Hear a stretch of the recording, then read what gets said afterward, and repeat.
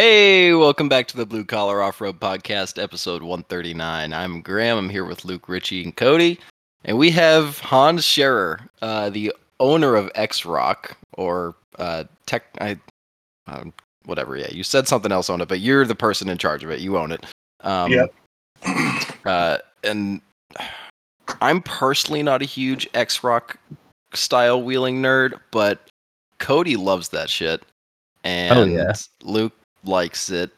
I don't dislike it. I think you guys do some really cool shit, and the time trials and stuff are interesting. So, I don't know. Where do we want to start with all this? Are you a go fast guy? Is that your thing? Like, I don't know. I just don't like cones. I'm not good at going through cones. For what it's worth, the cones are kind of there to keep you honest in what we do. It's like a whole lot different. Like if you ever went to a XRock event or whatever where they set their cones at like 101 inches apart, that's not. You're not going to see that at one of our events.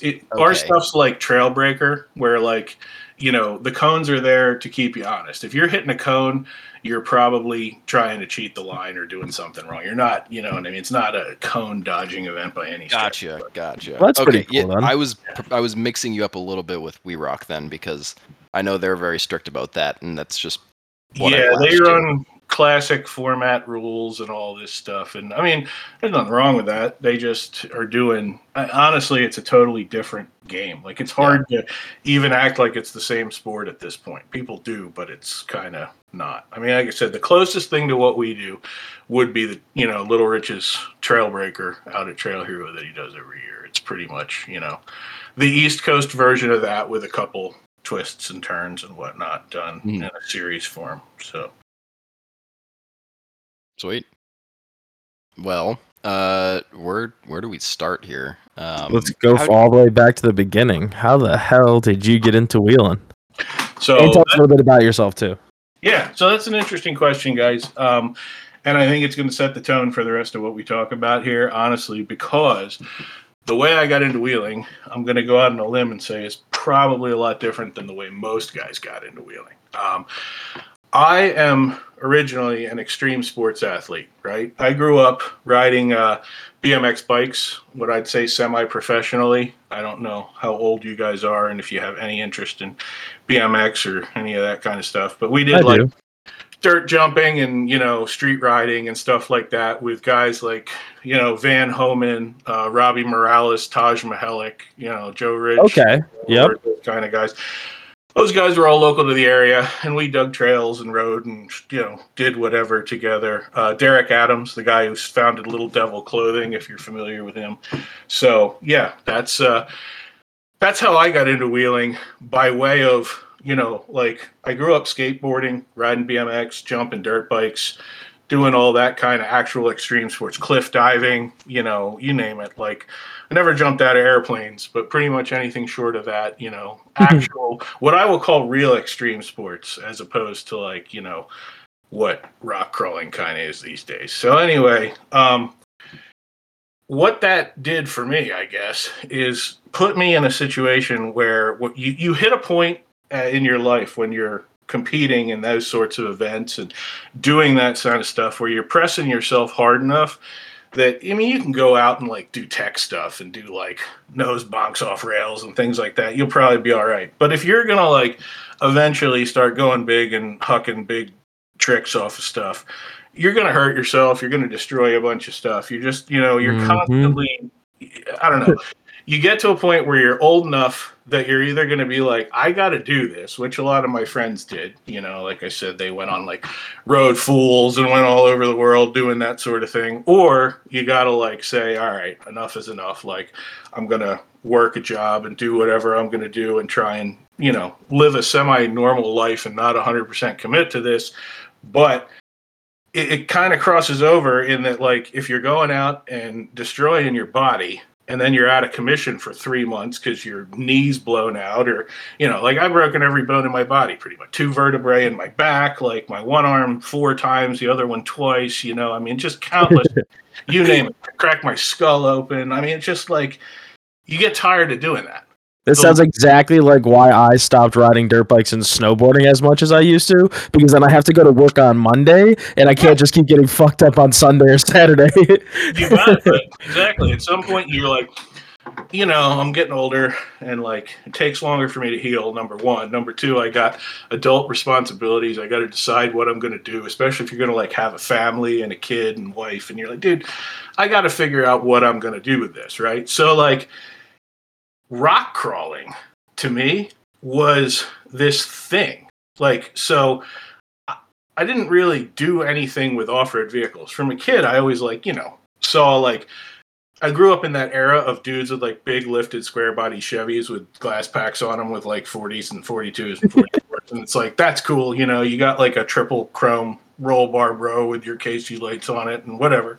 That's what you did back then. Like, multicolored shock boots on your mirrors, like Californicated nonsense. But anyway, that stuff was cool. And, when I was like 5, I always looked at those trucks going by. But like, there was no rock crawling. Rock crawling wasn't really a thing at that time. And, at least not on the East Coast. There might have been guys out West doing like stuff on the Rubicon and the early birth of like pirate board and stuff like that, real early. But there just wasn't like any sort of actual rock crawling to be had. Well, anyway, I, in typical, I guess whatever you want to call it, me fashion, I got kicked out of high school. I had to go to reform school. I got into it with everybody, man. I fought like cops, teachers, it didn't, whatever. Typical skater kid. Makes sense.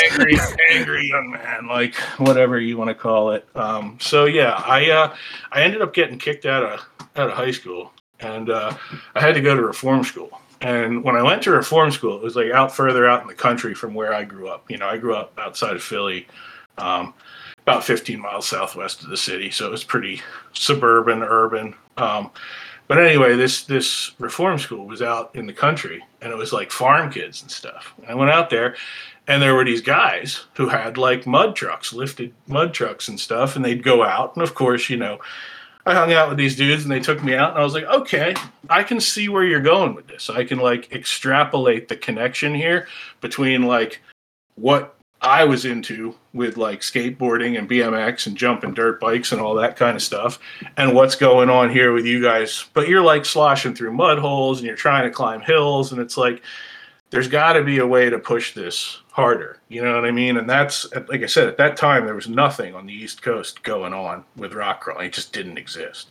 And so I'd open up like magazines, and I'd see some stuff. Like I remember I saw, what's his name? Grady McLeod. I don't know if you know, I've ever heard of Grady, but he had Grady's Get Vertical Off-Road back in the day out in California. He had this like hammered, black with like puke green scallops, neon green scallops on the hood CJs, with boggers on it, of course, boggers on all the things back in those days. But the classic 90s aesthetic. Yeah, exactly. So, like big, ugly, like, 3-inch tube roll bar and stuff. Like there were a bunch of these rigs. And those guys, like you open up a picture and you see these guys driving on rocks. And it's like, wait, like you can do that? Like guys do this? This is a thing? Like this is where I need to be at. Like we need to be driving on, like that's cool. Like, so of course I started convincing these guys, I got my own truck and I'm like, yo, let's go do this. And they're like, you're crazy. Like you're just tearing stuff up. Cause you don't know when you're like new to this, you're like, you don't realize you need like skid plates and your drive shafts have to be made out of quarter wall tubing and stuff. Like, you're out there destroying stuff, and you're like, well, what, why can't I just hammer this into rocks? And it just works. And I guess it kind of worked from there, man. Grew. And yeah, that's from there, like the light bulb went on and I was like, all right, this is cool, but we need to turn this into an actual extreme sport. And that's when like XRock and the first inklings of like XRock with Ranch Pratt and Mark Peggy, they were like coming together and forming XRock, and pirate board was starting to be a thing and guys were talking about rock crawling. And I was like, man, this is where we need to be at. We need to like turn this into a legit extreme sport. So that's how I come at this, right? Which is a lot different than I think a lot of people come at it, at least from the people I've talked to. They're, they were kind of like the kids who played baseball. They were always like, hey, you should sign up for the baseball team. No, I'm good on that, bro. Like, I'll be, catch me on the roof of the high school, gapping over this, like, kink trail onto the, like, tranny on the other side. Like, it's just not the same stuff. So, anyway, yeah, that's kind of how I look at all of this. And that's why XRock is what it is and why I do things the way I do things. And that's kind of how I got into it, I guess. I can definitely completely understand what you're saying, because back when I used to skateboard and BMX and all that, you'd be driving around and like you'd look to your side and be like, oh shit, you could definitely skate that, or you could do XYZ. Like every time that you're looking around at what people would just be like, oh, that's just a bench sitting next to like a planter box that's made out of concrete. But to us, it's like, oh shit, you could do like a sick kickflip onto that to like tail slide across it, whatever. So I kind of have that same idea when I'm out wheeling. Like, yeah, everybody goes for the like the main or quote unquote easy line to get through the trail, but then there's usually me like off to the side, halfway flipped over, being a dumbass because I wanted to try something cool just because I thought it was possible. Rock crawling, yeah, it's the ultimate old guy like extreme sport that, like you were saying, allows you to go to work on Monday, right? Like, it's not like you can't get seriously hurt doing extreme rock crawling. It does happen. People have, gotten hurt and killed and whatever. But compared to like, jumping off a 100-foot cliff, doing double gainers into some old abandoned quarry, or, anything like that, it's eons away from that in like danger level. You know what I mean? You're surrounded by tubes, you're strapped in. As long as nothing comes in at you and crushes you, as long as the cage work holds up and doesn't collapse, as long as your belts work and all that, like, you're probably going to be all right. You're going to, flip the thing back over on its tires and off you go. And that appealed to me. Like, you could treat rock crawling like X Games BMX or motorcycle jumping or whatever, you know what I mean? And it's the same thing. It's just a way to do it without having to pay the price. Because if you're doing a backflip on a dirt bike over a big set of doubles 30 feet in the air and you mess up, like, you're paying for that. You're not going to work on Monday. You know what I mean? If you eat it. Whereas if you do some gnarly line in a rock crawler and you flop over and, you may, like, your shoulders may hurt from your harness or whatever, but, like, you're probably good. So, yeah, that's where that came from me. I think the worst I ever did in a rock crawler was I had bad harnesses and rolled it, and I actually, like, ended up messing my spine up a little bit, but it wasn't long term. Sure. Yeah. Oh, yeah. You absolutely can injure yourself. I mean, I'm not trying to make light of the fact that what we do is dangerous, but, like, it's not. I don't know. It's just, it's relative, I guess, is the right word. Oh, absolutely. Less so than a lot of other things. So. I mean, you could be going downhill on a skateboard, hit a stop rock, and then die from smashing your face into the ground. But like, at least with wheeling, like, you just hit a rock while you're driving, you're probably not gonna get that messed up. No, you're not. I got out of skiing because I was going and I ended up wiping out and I cracked a helmet front to rear, and I was like, okay, well, that was enough for me. Right. And I kept going with skiing for another couple years, but, like, after that, it was never the same. Right. Whereas rock crawling, it's like, yeah, I rolled a Jeep a while ago, and here we go. I'm continuing on, and still love it. Yeah, and so what's interesting, I guess building off of that piece of the conversation, is the people are different, I think. Like, what is weird to me that always never quite, like, meshed is that guys call rock crawling an extreme sport. You know what I mean? Like, WeRock is World Extreme Rock Crawling and Off-Road Champion. That's the, like, acronym for that. And it's like, to call something like that an extreme sport is kind of a misnomer, when you look at the guys. Like, the guys who actually do extreme type of stuff, when you grow up with those guys, it's like the mentality is so different from the group of guys that we have in the sport now. I mean, don't get me wrong. There are some guys who are extreme sports type of, like, athlete type of people that do rock crawling and rock sports and whatever you want to call it. But a lot of them, like, you know, like you were saying about looking at that ledge and being like, yeah, so I can totally kickflip the Smith on that or feeble or whatever. And it's like, okay, when we were digging trails and doing whatever, it's like the type of people that you had to, I don't know, you had to be motivated and really want to do this stuff. Like, none of it was legal. You were going somewhere into the woods on somebody else's property and, you know, finding a spot to dig holes, and, you know, you'd have 40 guys working together on this, trying to keep it secret so nobody found out where you were at or any of that sort of thing. And, you know, everybody would pick up a shovel and start working. And, you know, there were guys that, like, took charge and said, this is what we're going to do here. But, like, everybody worked together. You had a lot of motivated people that got a lot of stuff done. Dude, that brings back crazy memories. Back in the day, we used to have this spot called the Tinkham Track. And literally, we just got like 8 to 10 of us out there, just started digging. At one point, we had like a nice little double that we made like a fire pit in the center. And yeah, of course, we were dumb and jumped over the fire like morons. But like, hey, it was late in the fall season. It was cold out, and we wanted to stay warm and make some cool photos. There you go. And like, so that just brought back a lot of nostalgia back in the day. But yeah, funny. I mean, it's like those kind of people, right? Like those guys, I don't know how to describe people like that, but like I've been involved in all these different extreme sports. That's your typical, like what I'll call extreme sports athlete, you know, like somebody like Travis Pastrana or whatever. Like those guys have a mentality about them that it's like they're dedicated to what they do. They're serious about it. And like, I don't know, they're just no nonsense type of people. Yeah. Whereas, sorry, go ahead. Sorry. No, go ahead, man. If you I was gonna say a great example would be like Scotty Kramer. He was kind of not a super old school BMX rider, but about 10 years ago, it was like his pro like shine. He got into a really bad accident, ended up getting paralyzed, and ever since the guy has just been nonstop riding his bike, and now he's actually trying to compete in like racing BMX in like the Paralympics now, which is just like, it's mind blowing. Where some people just be like, all right, this is my end. I'm not doing this anymore. But these extreme sports guys are fucking whacked out, and they're like, I want to keep doing this shit regardless if I can't feel my toes.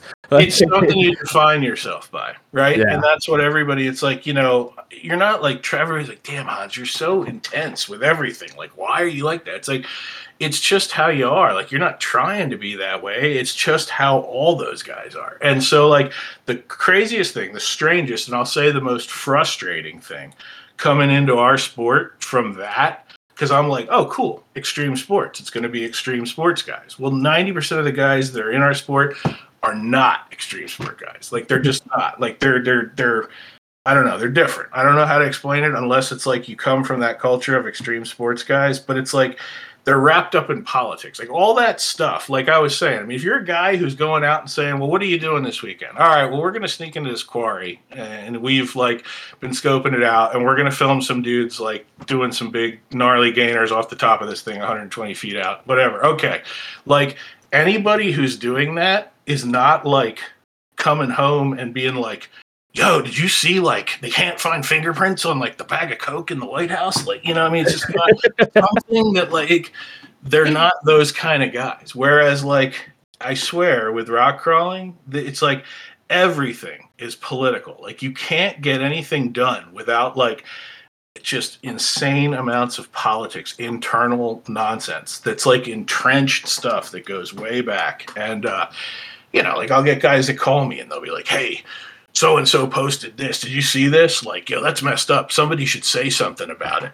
And I'm like, okay, why don't you go say something about it? And they're like, well, I can't do that. But, you know, like, what are you worried somebody's going to be upset with you? Like, are you, like, you might hurt somebody's feelings? Like, I don't know. Like, you just called me and told me that you think this is jacked up. Well, yeah, well, then if I do that, so-and-so is going to, well, I don't know what to tell you. Like, that's the difference. Extreme sports guys, like, they don't operate like that. They wouldn't call me. They'd, like, you know, come right at the dude that they're, like, having beef with, you know?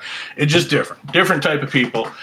That makes things tough with our sport. So I think the direction we need to go, honestly, is to try to involve more of those extreme type of people that are actually extreme like that. The new blood, we need to bring, like, because if you are a 12-year-old kid, right, and you are blasting backflips on your 80cc two-stroke dirt bike over some big double 30 feet in the air, if you put that kid in a rock crawler for a week, you know he's going to figure out how to operate that thing at some level of competency, and he'll be able to go out and do what he needs to do. I mean, he may not be the world's best rock crawler after a week, but extreme athletes are extreme athletes. I think that's the direction we need to go, and that's what's lacking. You know what I mean? We're pushing so hard, and it's like, not saying that some of our guys aren't legit, you know, like that, but it's like, as a whole, most of these guys that do this are just not. I mean, I don't want to use the word soft, but they're not like true extreme sports athletes. Let's say that. Well, I think there's also a bit of an age component to it too, right? Like, I'm not going to try and be a dick about it, but a lot of people in this sport are like older. You know, you run into one of them, that. man, yeah. I'm going on 45, you know? Yeah, yeah, for sure. And I've mellowed out a bit. I used to be a much bigger asshole 4 years ago, 5 years ago. Richie can attest to that. Cody can attest to that. You now stopped being an asshole? I'm a lot more laid back than I was.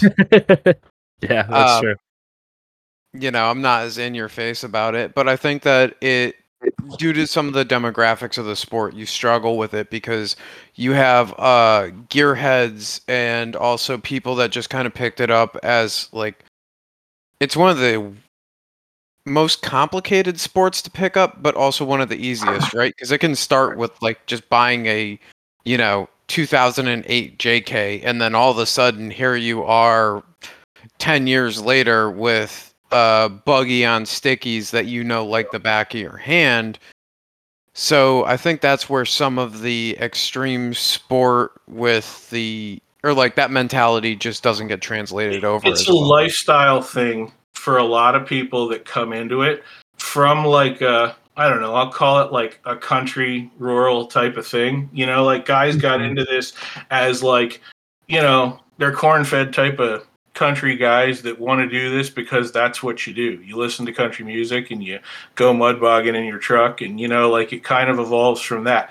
They were not looking to be like, and that's why when you hear all these guys talk about our sport, like especially if we're gonna, as I said, I really think, and this is no disrespect to We Rock or anything like that, I feel like at this point you can't really talk about what they're doing and what we're doing and act like it's the same thing, because it's kind of not. But like, especially when you hear those guys talk, like all the We Rock competitors, they're always talking about, oh man, it's like, it's so great family, and we go there and like, we take our kids and everybody barbecues and we're friends with these people and it's so great. And it's like, and there's nothing wrong with that. That's important. I'm not saying that it's not, but like, that's the angle that they're coming at this from. It's camaraderie and recreation for them, as opposed to extreme pro caliber upper echelon extreme sports competition, which is where I'm coming from. And that's the disconnect and the constant struggle I have with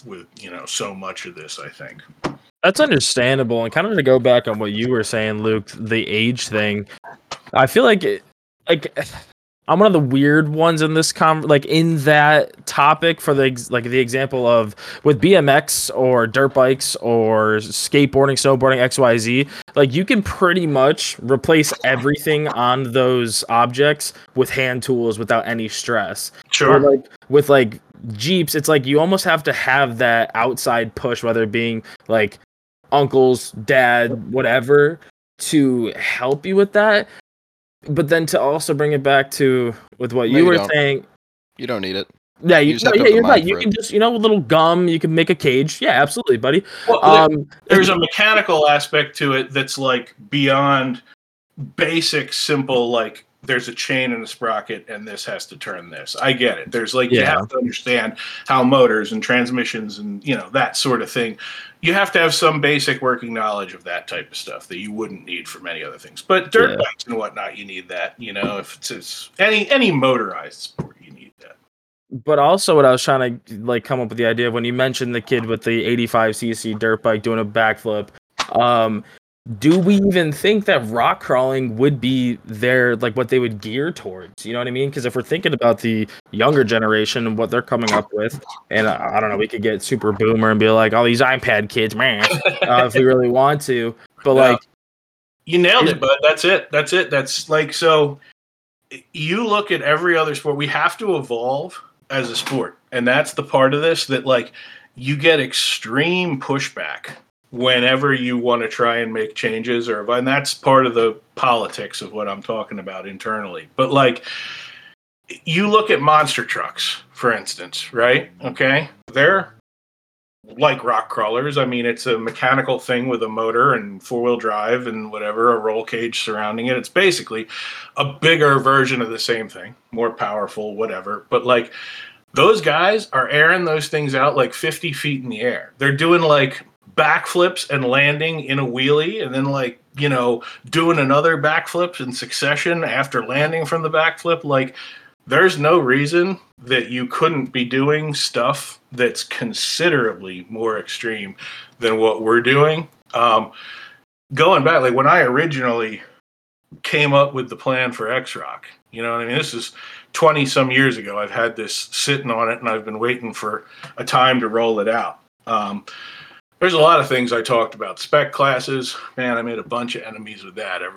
Everybody hates the idea of spec classes, like having all the chassis be the same and like the links and whatever, which make a ton of sense, because if you're tearing up cars and doing extreme stuff, now you can get it from any one of 10 different places. You can stock a link. You just say, yeah, I need an upper, front upper passenger side link for an XRock car. You know what I mean? And not only that, it drives, costs down. Everybody can resell their vehicles. There's a million and one good reasons why you would do something like that. It allows so much. It allows us to showcase what drivers can and can't do. It allows us to showcase what manufacturers are better than others. If you want to say, hey, my tire works better than somebody else's tire, there's no better way to do that than having it on the exact same car as somebody else who has a different company's tire on there. And that, of course, forces manufacturers to evolve and make better products. And that's how you push stuff forward. There's a lot of people who don't want that to happen. There's a lot of people, like I said, if you get into the internal side of our sport, there's a lot of long-standing, historical entrenchment, whatever you want to call it. And that is the hardest thing to push past. But yeah. So I'm not throwing shade here. I'm picking random companies because they are big. Well, not random, but yeah, it would really suck if there was a set class and you had crawlers, treps, and swampers all running against each other on the exact same spec car that weighed in at basically the same minus the difference in tires, and then all of a sudden the treps are losing or the crawlers are losing because now that company looks like shit, where they can't go and charge $1,500 a tire, which is just fucking ridiculous. Right. Yeah, there's a lot to it. There's a lot to different parts of this. And like, man, we don't have to, I'm sure most of the people that are listening to this or whatever, they're not on that like inside part of the industry conversations that take place, and they probably don't care about most of this. But like, yeah, there's a lot of different angles and a lot of reasons why different people, I mean, like fabricators, right? Like, so let's say you have a chassis, right, that works, we'll say better than everybody else's. We'll just use that term, right? Now you have something that you are marketing and it's yours, and you can be the Pablo Picasso of, this is my creation and I have it, and it stomps ass on everybody else's stuff, right? Well, why would that guy want to come together and work with 4 or 5 other guys and create a product that's standardized? So, he's no longer at an advantage. He's basically removing his advantage. You know what I mean? Now, yeah, it would be better for the sport, and you could keep 2 classes. You could have an unlimited, like, exponential, whatever, experimental class that however you want to word that. But a spec class absolutely makes sense. We're 15 years away from something like that happening realistically. I've almost gave up on it, but it's like the last thing in my piece of this that I've originally wanted to make work going back 20 plus years, arguing with people about this. And if it never happens, it never happens. But I do firmly believe, and I'll go, to my deathbed thinking that like the sport would benefit from that. It would absolutely allow us to, we could create courses that, showcase exactly what these vehicles can and can't do. And like I said, which drivers, if driver A makes it up that line and driver B is not in the same car, and that's not to say like shock tuning and, link geometry like settings and things like that. There are things that like would be tunable that would allow to change some of this, but realistically, you're about as close to apples as you can get. You know what I mean? And that would do a lot for the sport, because we could gear things exactly towards that and create a product that everybody can follow and everybody can watch. And you could do some really cool stuff. And you could do all kinds of stuff with it. You could set it to pyrotechnics. Not that I'm like a gimmick guy by any stretch of the imagination, but you could have like heavy metal music playing and laser light shows and stuff and do it in an arena, and people would think that's cool. I mean, when I say people, I mean the average guy, not population. Right. Yes. Yeah. So you could market that. It's something you could market more large scale. And when you're trying to make money and you're trying to talk to sponsors and you're trying to grow things, these are those type of inside conversations that, get brought up. And that's the stuff people don't realize. So much of our people, going back to like the mindset, the true extreme type of athletes, real extreme type of people, they're not at each other's throats. I mean, they may have problems and guys will like fist fight each other or whatever, but they're not like politically trying to stab each other in the back and have like ulterior motives and doing it. It's like there's none of that nonsense side of things, which we have in our sport. Unfortunately, there's so much like underhanded, backhanded stuff that works. Again, it's a hell of a challenge, and it's something that I'm not used to. Like I said, coming from the like true extreme sports X Games type of arena of things, nobody else behaves like this. This is unique. It's a unique challenge to what we have, and I think we need to try and do some house cleaning internally. One of the biggest things we need is a drivers association. But, unfortunately, everybody says, yeah, it's a great idea. It's a great idea. I tried to do something like this years ago when I was on the opposite end of this, when I was competing myself, when I had my fab shop and was building crawlers and doing all that and running them in XRock and WeRock and whatnot. And everybody was like, Hans is trying to destroy the sport.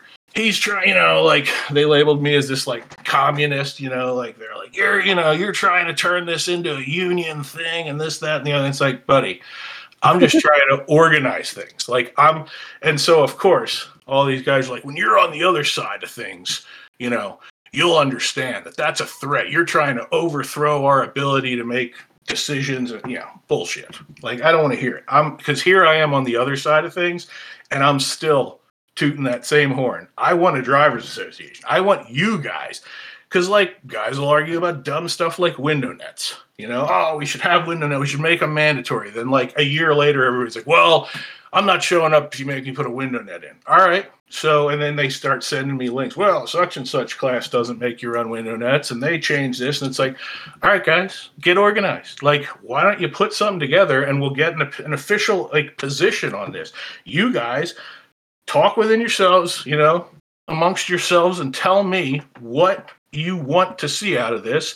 We'll review the data and we'll have a ruling. And it's like, okay, this is sanctioning body interfacing with the drivers association, symbiotically trying to work together to create a better sport. Well, of course, nobody wants to do that because that's work. Like, it's too much effort.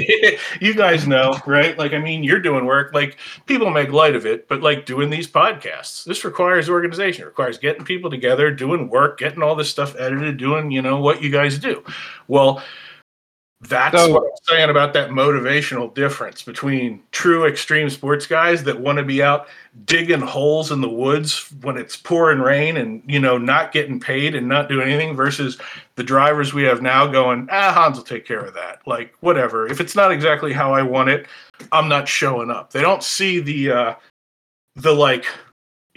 quantum leap of benefits that we've made and changes in the sport. And now we're paying out 10 grand for this event and whatever. And it's always like, whatever. Like if it's not exactly how I want it, like, you know, I'll take it or leave it. And on that note, when you brought up some of the podcast stuff, just for some quick background stuff before what I say here, it's about 7.5 hours worth of work goes into putting out 2 hours worth of content, including the recording. I believe it. Well, and there's 4 of you guys that have to work It's together. longer than that. Yeah, well, I'm sure it's more than that. Exactly. Yep. Like just to put in perspective alone for the oh my gosh, I'm completely blanking on his name. The Flex Rocks and Rollovers. Like that episode, I was working on recording for 8 hours straight. And then you take into factor the 3 hours of recording, and then you got to factor in Graham's efforts of making the pictures. It's way more than 7 hours. Yeah, Sorry. and then the 7 hours was a very basic spitball average for a simple to edit episode that goes for like 2 hours. That was what I was kind of guessing with. Okay, like, I can respect that. We do all that then. internally ourselves for like our artwork and whatnot. We have an artist that does all our flyers and whatnot. People don't realize any of that. You know what I mean? Yep. I think that stuff just magically materializes out of thin air or something. You know? And so, yep. No, I get it, man. I 100% follow where you guys are coming from with that. And then you'll get people that'll be like, "Oh, well, you didn't discuss this, or you did something a little bit different when they're talking to us about it." And it's like, of course we're going to do something a little bit different. You know, we can't talk about rock crawling every single episode. And, Sure. you know, Well, we can. We definitely can. Well, Not yes, with we me can, around, we but- can't.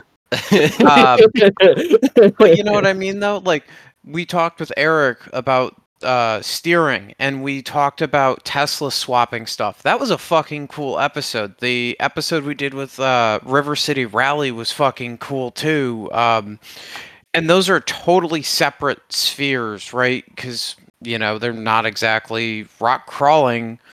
Dude, But rally is a gnarly sport. I'm going to tell you right now. So, like, those guys are extreme sports athletes through and through. Like, so, you know, my lineage, I guess, my history, my mother's side of the family is from Finland, you know, over in Scandinavia.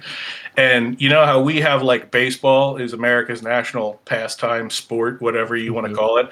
Theirs is rally racing, right? I'm sorry, like, Finland has a 10 times cooler national sport than we do. Anybody who likes baseball, no offense, but dude, rally racing at 120 miles an hour through like the woods next to trees, like, come on, dude, like, that's gnarly. And so like they'll train those kids from like 5 years old. They'll put them. Finland's the land of 1,000 lakes, right? Or 10,000 lakes, I think. It's whatever. They have lakes everywhere. So it gets cold. A portion of it's up above the Arctic Circle. Well, in the winter, those guys will go plow the middle of the lake out with a course, and they'll take old Volkswagens and knock all the glass out of them, and take like young 5-year-old kids and set them up so they can reach the pedals, and teach them to just go out there and bash into each other and slide into snowdrifts and figure out how to drive a car. You know, the limits on that stuff. That's what you do when you're 5. Again, that's like where I come from. That's that extreme side of things that's missing, like, in so many of our athletes. So yeah, dude, rally guys, for sure. Hats off Nut to them. jobs. Dude, yeah, they're not playing. Yep, they are not screwing around. Another cool episode was with Caleb from We Rock. Like, I don't know. I mean, it's probably 6 to 7 guys now that have hit me up about the about what Beeman G with the rock crawling on the video game. Like, it is insane how we can like talk about other than rock crawling. Granted, it's still kind of rock crawling just on a video game, and then like a few other guys are like, "Ooh, I'm interested. What's this about? Can you tell me about it?" And it's, I don't know, it's pretty fucking cool to see. Yeah, I don't know a whole lot about that sort of thing, but I've seen screenshots of it and guys talking about it. I guess Caleb makes like courses, like renderings of like actual courses and stuff. Yeah, it looks pretty cool. Like, it's interesting. Caleb and his name's Tom. He does I think it's Rough Country Crawling is the name of his server and all that. Those two guys together, they are just masterminds, because Caleb does understand like suspension geometry, but Tom can do all like the building and like the different points of contact with the like, it is very, very impressive what those two dudes can do together. It's really cool. It's cool. Yeah.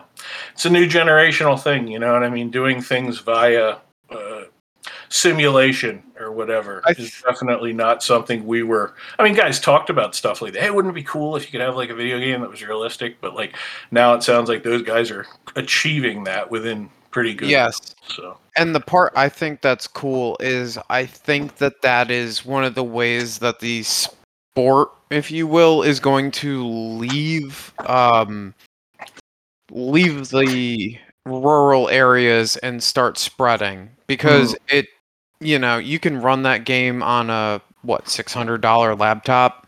It's not going to run perfect, but and then you can get into that because it's cool and you saw a YouTube clip, and then all of a sudden, you're 16 and you're starting to look at vehicles and stuff, and it's not as far of a stretch as it used to be. As a training tool, it makes a ton of sense. I don't think it'll ever completely, replace real rock sports. But you look at like NASCAR, you know what I mean? Those guys are doing simulator racing and things like that.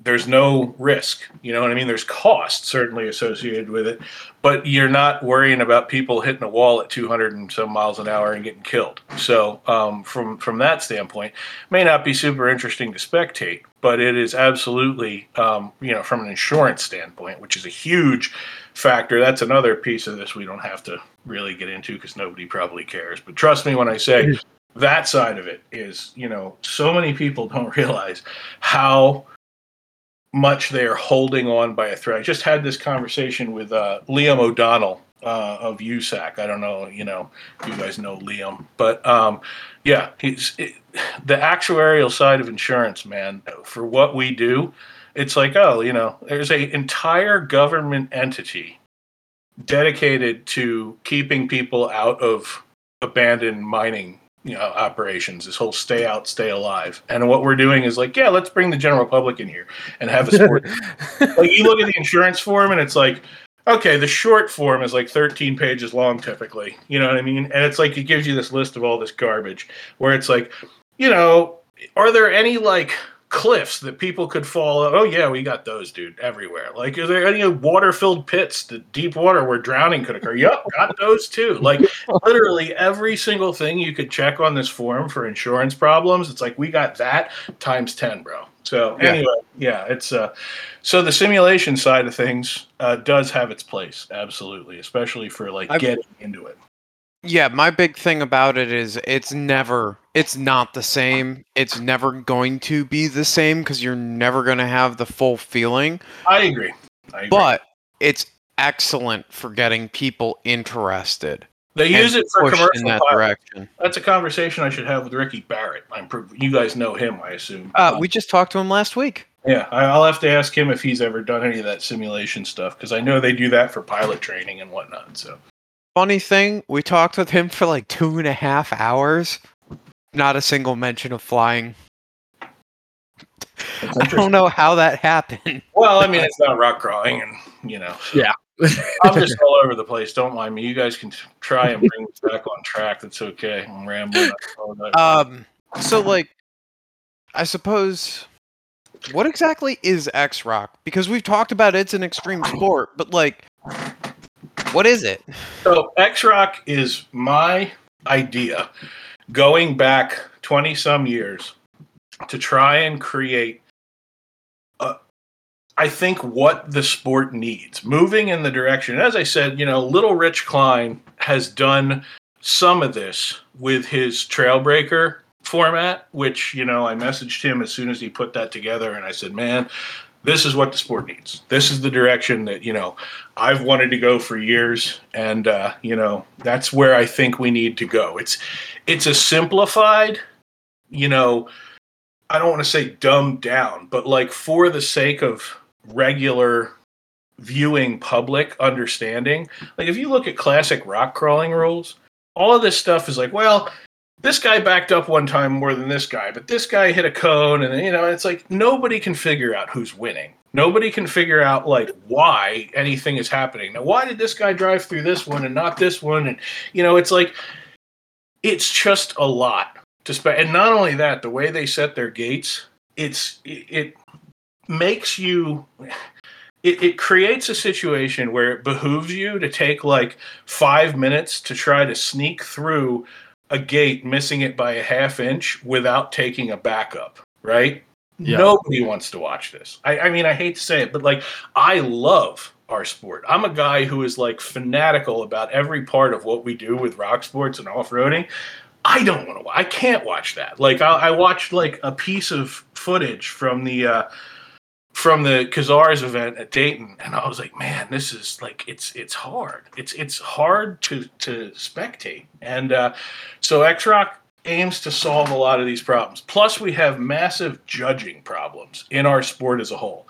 So one of the big things that I do differently, we have our own core group of people. And these are great people, man. These are guys that get behind what we're doing. They understand the concept of what we're doing. They come out to all our events.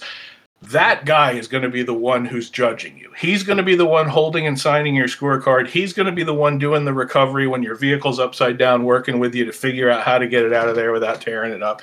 It's those same people. And every person interacts with those same people, and you get to know them and this, that, and the other thing. If you look at We Rock, it's always different judges. They show guys like a 10-minute video, and they say, all right, you're good to go. You now know, like, you're equipped to judge. Well, I'll stand there and watch guys on course, and it's like, well, that's a backup. That's another backup. All right, they missed 4 backups and didn't say anything on that course. They run like 4 courses a day for 2 days. That's now you got 32 points of spread in difference from your 4 backups that were missed. Some guy, got second place who should have got 7th place because of that 30-point spread. You know what I mean? And if we're handing out $10,000, which is another piece of this that I think we need to be doing, we need to have proper payouts to have the sport be taken seriously. And don't get me wrong, I'm not saying that $10,000 is life-changing for any of these guys that have these vehicles. If you're building these things and you're hauling them across the country and paying for fuel and all that stuff, you don't need $10,000. I mean, not that anybody minds getting $10,000, but it's not about the money. But what $10,000 does is cause the average Joe watching to look at this and go, wow, this is a legitimate conversation. Like, this is guys running for money. They're actually doing something. Things like that. So all of these things are things that I set out to do with XRock. I wanted to create a better version of what we've been doing. And it was like, I'm not ragging on our sport as a whole. Like, I competed going back in the day to like the late 90s, early 2000s when it first started, and stuff was cool. There were guys setting quality terrain, and there was cool stuff being done. It was on ESPN2, and it was going somewhere. And there's a bunch of reasons. Again, that's more internal hoopla as to why that fell apart. But we went through this real dark age where, like, it kind of became a joke. Like, you guys got XJs, right? You all run out, and I'm sure you wheel, like, what you guys consider to be pretty hard stuff when you're so inclined to do so. You take your XJs out and hammer on them and whatever. Mm-hmm. You guys should not, like, I get calls all the time where guys call me and say, Hans, I watched this, that, and the other thing from a competition. Those gates are easier than the stuff we ran last weekend with my buddy's Cherokee, like, out in the mountain. Like, that should not be like that. The upper echelon pinnacle of our sport should be guys putting vehicles through hard terrain. Should be the best guys with the most skill, with the best equipment, competing for money, doing whatever. Now, we have an amateur class. It's SLRC, which started life as street legal rock crawling, although I keep saying Eric, the guy who owns that, he works with me on stuff. I keep saying he should change it to Sport League Rock Crawling or Summer League Rock Crawling, because now he's got an open class where guys don't need street legal vehicles anymore, but in addition to the street legal class. But were they the guys that ran at Roush and hosted some of those competitions? That is Ron Lind and Ron Lobb, who most people know colloquially as the Rons in the sport. They are guys who have been doing this for a long time going back. They work with Bruce Shallis, the owner of Roush Creek, to put those competitions on. They do a great job with that. That's their classic form rock crawling too. But their amateur competitions, bring a lot of people. They get like 40 some cars usually that come out for those things. And that's It's RC Rocks is, I guess, what they're still calling it, but it's not exactly the same as when RC Rocks was a thing years ago. But I think it's still RC Rocks. I think that's what they call that. So. Okay.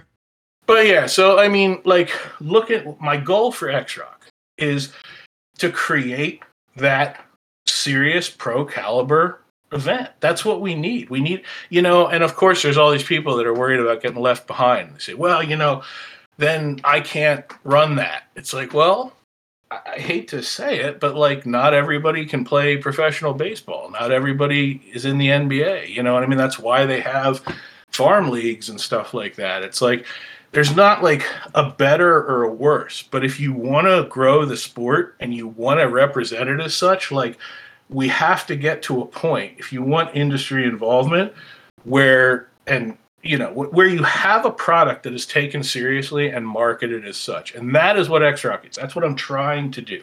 It's not, it's not about fun. It's not, like I said, all that happens, just organically, exactly. It's part of it. You still have that. You still have those times where you say, you remember that time when we were in Kansas City and such happened, and you're always going to have that. It's guys are going to do what they're going to do, but that's not the focus. It's not load up your wife and kid and we're all going to sing Kumbaya, and it's not what we do. Like I'm trying to do hardcore serious rock crawling where we're putting cars through the hardest stuff and pushing the sport. And we need those guys that want to do that want to evolve the sport, that want to stuff that you couldn't run last year. Now we're going to run it. We're going to change car engineering and we're going to build better cars and we're going to change driving styles and we're going to do this, that, and the other thing, and guys are building these electric cars now. I've been saying for years, I want to see motor on axle electric cars. I know there's a couple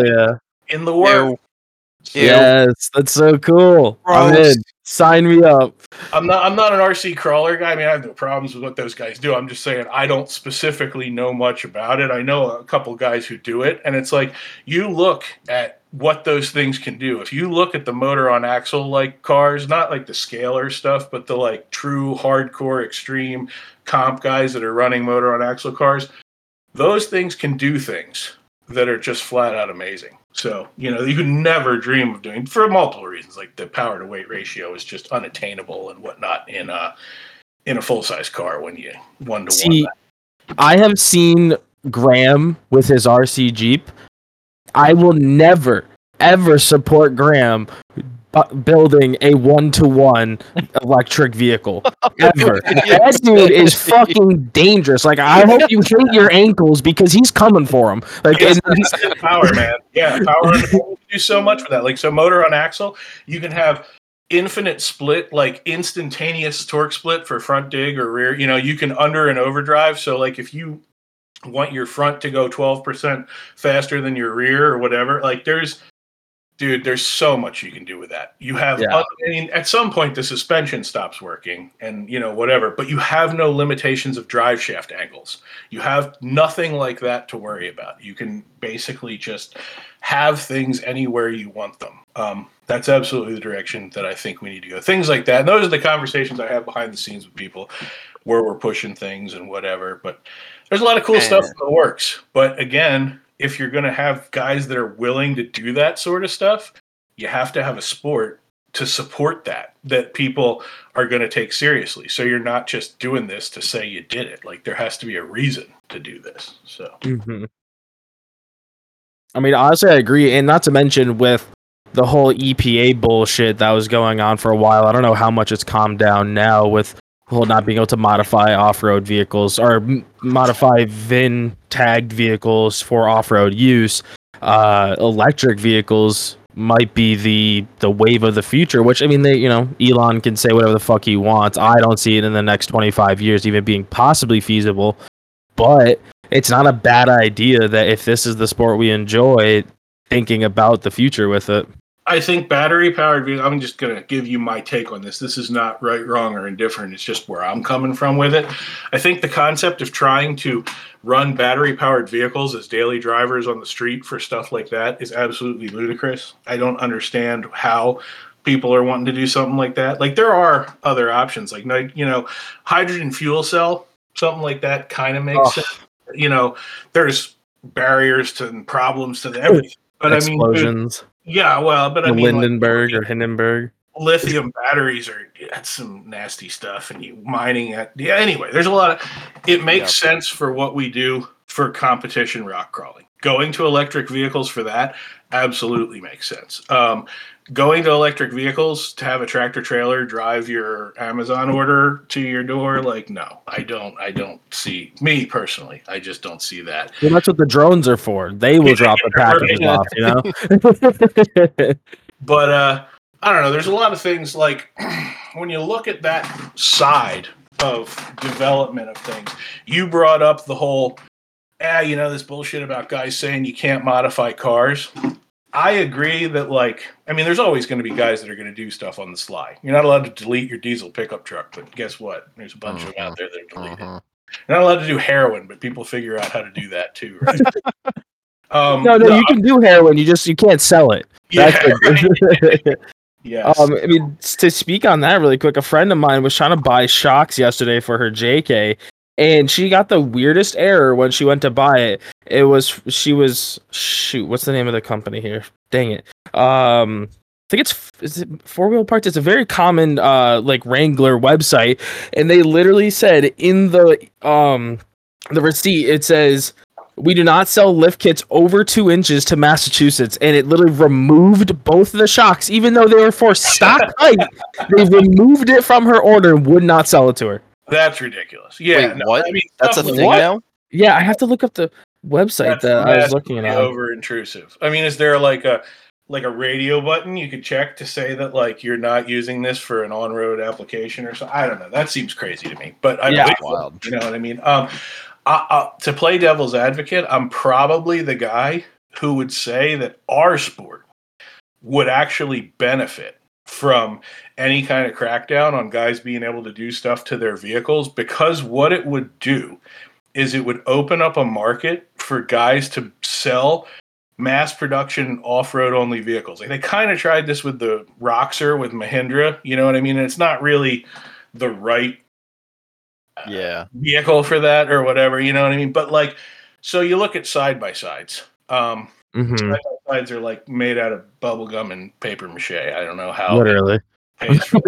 But, like, take roll cages too while we're at it.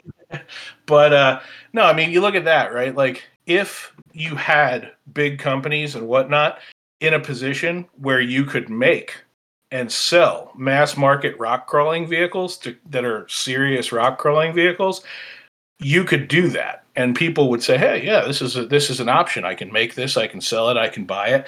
But that's not going to happen as far as expanding into the mainstream market if guys are allowed to continue to, like, easily tinker with their Jeeps and stuff. Because that's where so many people come into it, and then that's where they stop. Or they, like, everybody I know who started with a Jeep, they kind of looked at the tube chassis crawler stuff as existing, but, like, that's something else. That's not what I do. That's not for me. Like, those guys are cool and they're out there doing that, but I'm going to pretend that doesn't exist, or I'm going to just say, like, that's unattainable for me. That's not something that, you know, unless you grow up with, like, your uncle or your dad or somebody who's in this sport, most of the guys that I talk to, and correct me if I'm wrong, I mean, you know, you guys may feel otherwise, and that's fine, but, like, most of the guys I talk to, when they start with Jeeps, they're like, yeah, that's so far removed from what I'm looking at that, like, I just am going to pretend that doesn't exist. Like, that's cool. That's it. And then eventually, if they hang around what we're doing and come to comps and whatever, they're like, why did I ever build this thing? I should have just started with Jeep.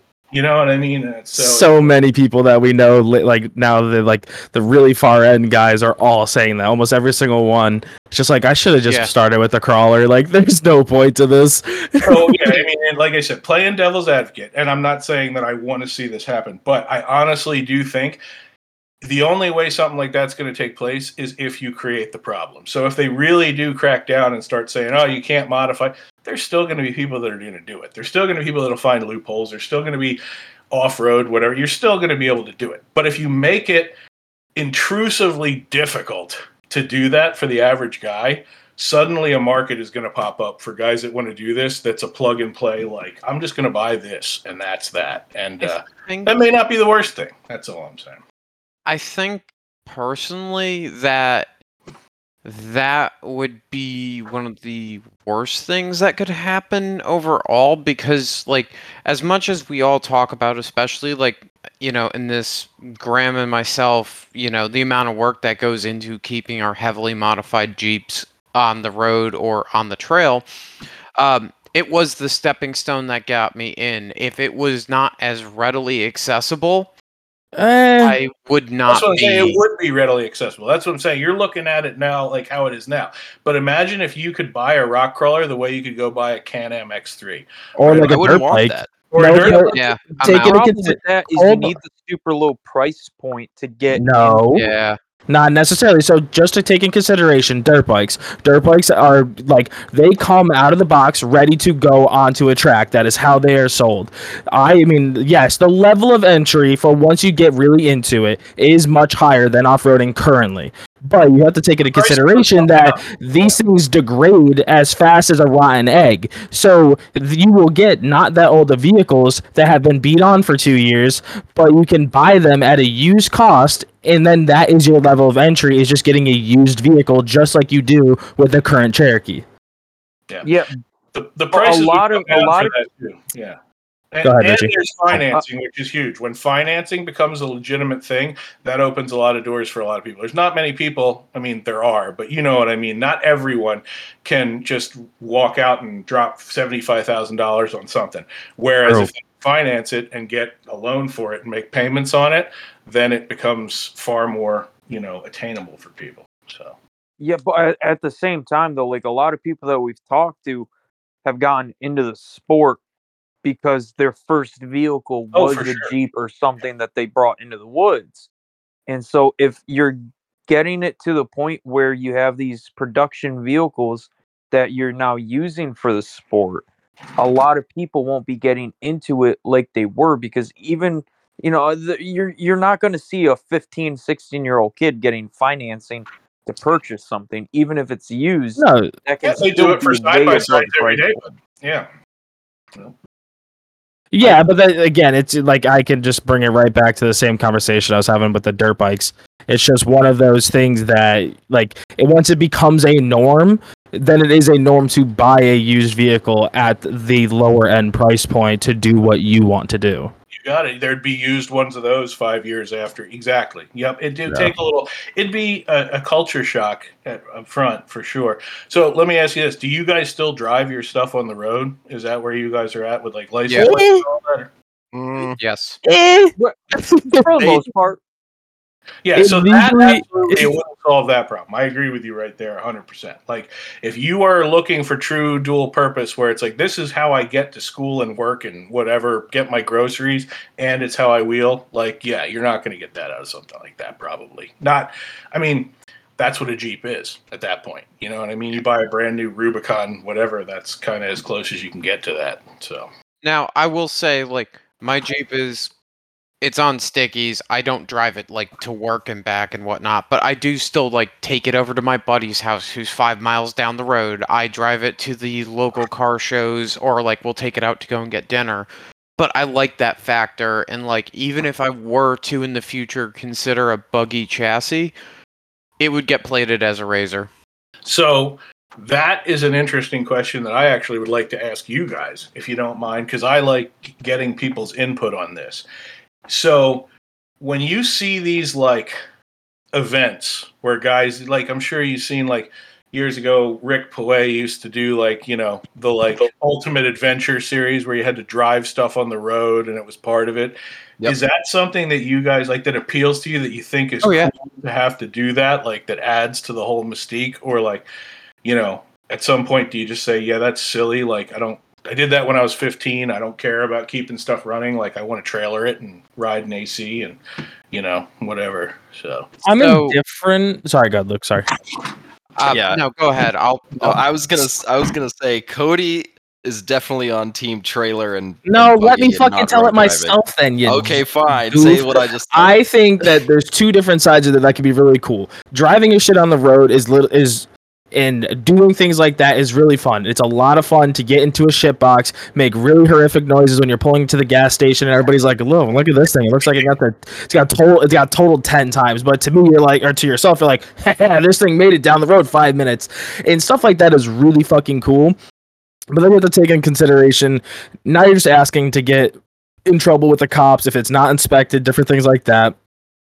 You also add a shit ton of stress to yourself by driving it somewhere to go wheeling than to have to drive it back, because everybody knows, like, you could thrash on something in the woods for 8 hours and it may still be good to go wheeling, but above 40 miles an hour, that thing is sketchy as fuck. That's the answer I hear most often. Just to not, I want to hear everybody else's take on this too. But what you just said, that idea of guys are like, look, man, at some point when I start doing hard enough stuff, I don't want to drive 8 hours away to some off-road park and then feel like I can only run blue trails because I'm worried that I'm going to break something and I won't be able to make it home. Like, that's the argument for the trailer side of it. So. And then there's Graham, who's big dick swinging and doesn't give a fuck. Like, Graham, you can explain. We haven't even talked about Badlands, which was an off-roading event that we recently went to, and like, you can explain your side of it, Graham, because I think you have a very happy side of it. Oh yeah, I mean, I love being able to drive it on the road. It's not legal at all. There's nothing legal about it. I don't know how I haven't been pulled over in the thing. For all the members of the Massachusetts law enforcement, no, just we're friends with one. He's like, "Well, I'd pull you over for this or this," and I'm always probing him about what can I do and what can't I do, and when can they grab me? He'll always give me his input. But I haven't gotten, knock on wood, I haven't had any major crap with it. The thing drives really nice. It's slow as shit because it's a crawler, not a race car. But for me, it's always been, and how I got into it, and this is just me stuck in my ways, and longer trips, like when we go down to Tennessee or West Virginia or the Missouri trip we recently did. Like, when we do that, yeah, it's going on a trailer. I don't trust us to drive that far. But around where we are, all the parks are pretty small, and it's only like 2-ish hours for the furthest you can ones. call a buddy and have him come out with a trailer or whatever. If you yeah. Or I've got AAA. I just or you gave me your keys, just in case. I just put the keys in the ignition and turn the battery off, and nobody can take it. And I unhook the neutral safety switch, so you could turn the key. First off, if it's sitting there, you probably don't want to drive it anyways. But and you run like hard trails in this thing. I'm guessing. Oh, beat the crap out of the thing. Yeah. He's rolled it, and he almost got a perfect barrel roll last time we were at Good Evening Ranch. Yeah, that was a trailer thing. But I mean, for me, the driving the vehicle to the trail just to beat the shit out of it with almost no regard is kind of fun. It's satisfying, right? And not every time does it go swimmingly, right? There's occasionally issues, and you're driving it down the road. But Roush Creek with the fucking water in the AX-15. Yeah, I drove 7 hours home with water in my transmission. That was all that was in it. There was no fluid. But like, for me, that's like, it's still part of the. It's not off-roading, but it's still part of off-roading. Man, yeah. Like, that's like, I absolutely was that guy when I was like 15, 16. I'll tell you right now. Like, I love the finding your way out of interesting problems like that, because it's it's a good story. It's a good story. It's how I've always thought of shit. Now, I'm against the mold of what you basically talked about the first 20-30 minutes of the podcast. I'm a computer engineering dropout who got into Jeeps as a side thing, and I'm an IT guy. Like, I'm not an extreme sports person, but I like found this, and this is what I like, and I like solving problems, and what better way to do that than have it be high intensity. I describe serious rock crawling as a mix between chess and ballroom dancing, and everybody always looks at me like I got three heads. That makes sense. What in the hell? And it's like, when you think about it, you got to be thinking multiple moves ahead of what you're going to do. You know what I mean? And then if something gets like changes between point A and point B, that's the chess factor of it, right? And then ballroom dancing, you got to have that feel. Like if you have that, you know what I'm talking about that feeling of the balance of, yeah, it's right there. It's going to go. I need to turn into this rocky. You can feel the tire bite a little bit. It's going to climb that. It's going. It wants it. You know what I mean? It's, yeah, it's something that appeals to that side of it, more intellectual people. So I get both sides of that too, for sure. You know, and his rig is fairly well behaved going down the road too. Like I've ridden in it, and when he was down here, that thing, it's been very well engineered for what it is, and it really hurts me to give him compliments like that. It's not a perfect rig by any means, but it's never, it doesn't really deny me on like obviously I'm not doing full XRock tube chassis single seater trails in the thing. There's limitations, obviously. There's always going to be limitations on this specific rig. And I don't mind it that way. There's still plenty of hard shit that I jam it through, and it makes it that much more satisfying when you can put something that still has it's resembling what it was originally. I mean, I've got so much tube in the thing at this point. It's almost it's crossing the line. It will be crossing the line very shortly of where it's just a skin and it's all fabricated underneath. Yeah, most people, when they get to that point, that's exactly like going full circle on this conversation. That's where guys are like, man, I'm frustrated. I should have just started from scratch. You know what I mean? We'll see if you get to that point or not. Not everybody does. Some people are like super content where they're at, but that's usually where guys have this epiphany and they're like, the hell am I doing? You know, but it also, like, you probably got there in a number of steps, you know what I mean? Which, like, if you jumped straight into a tube rig, probably never would have got done. You would have been like dejected halfway into it and be like, the project never got finished. Exactly. Whereas if you start with something like a Jeep like that, you can make baby steps of modifications and you go, oh, that's cool. I added this like locker and look how much better it works. You know, stuff like that is that's lost on the whole full tube chassis way of and I think you gain the knowledge of what each part does, right? By doing it incrementally, and you don't have to sit. Yeah, learning that is important. Yeah. I mean, you need to learn to write stuff with open diffs. If you never figure that out, then you need to start with stuff like that for sure. Yep. And I don't know. Like, I want to agree, but when I take a step back and I look at it like dirt bikes, which it kind of would end up being like it's tough for me to say because like I started out on an 85 when I was 11. Like, yes, I had the parental push to do it, but if I was 16 and hopped on a 250 just like I would hop in an XJ, I feel like you would learn the same way though because you don't have to. This harkens back directly to the type of people conversation. So that's a good point. Yeah. X Games type of extreme sport athlete, you have that like seat of the pants feel of stuff that you're going to figure out when you're like, I can feel the tire biting or I can feel whatever. If you're not that guy, there's nothing wrong either way. Like, I think learning from ground zero is far more valuable for those people. You know what I mean? Okay, I can respect that. That's a really good mindset. I like that. I mean, I'm coming at it from the opposite end of the spectrum, and I appreciate and I really like the hardcore shit. But what got me into it was the building of the thing, was the engineering. I ran the servers for a small technologies firm for 2 years too. Nice. Okay, yeah. So same. I have a little bit of that sort of side of things going on too, so I get it. I totally get where you're coming. Yeah, I mean, I'm a nut job for learning how that shit works. Like I get off to that. Like, I love learning about how everything works. It makes me engineering nervous. and physics side of things. Yeah, right? It makes me nervous when I've got a black box in front of me. So if you were to just plop me in a chassis that I bought at a store with lock and have like pull way back, right? You know how cars work and they drive on the road and they drive like a car. And then you were to put a chassis in front of me, built, ready to go, and say, go climb rocks. I'd be like, what? I mean, there'd be a disconnect, right? I wouldn't understand. Yeah, there's a huge disconnect, quantum leap there between those 2 points. Yeah. Yep, I get it. But I didn't start doing the rock crawling. Wasn't what I started as. Nobody starts in off-roading. That's never where you start usually. Sometimes where I started. Like I said, it didn't exist. Like, not on the East Coast, and for there were 15 guys doing it out west casually. Yep. So. And what happened was you meet some guys who do it, and you're like, oh shit. At least now that it's a thing, right? I started back in 2015, so not super long ago, only probably 8 years. Yeah. That's substantial in today's measures of things. A lot happened in the last 8 years, for sure. Yep.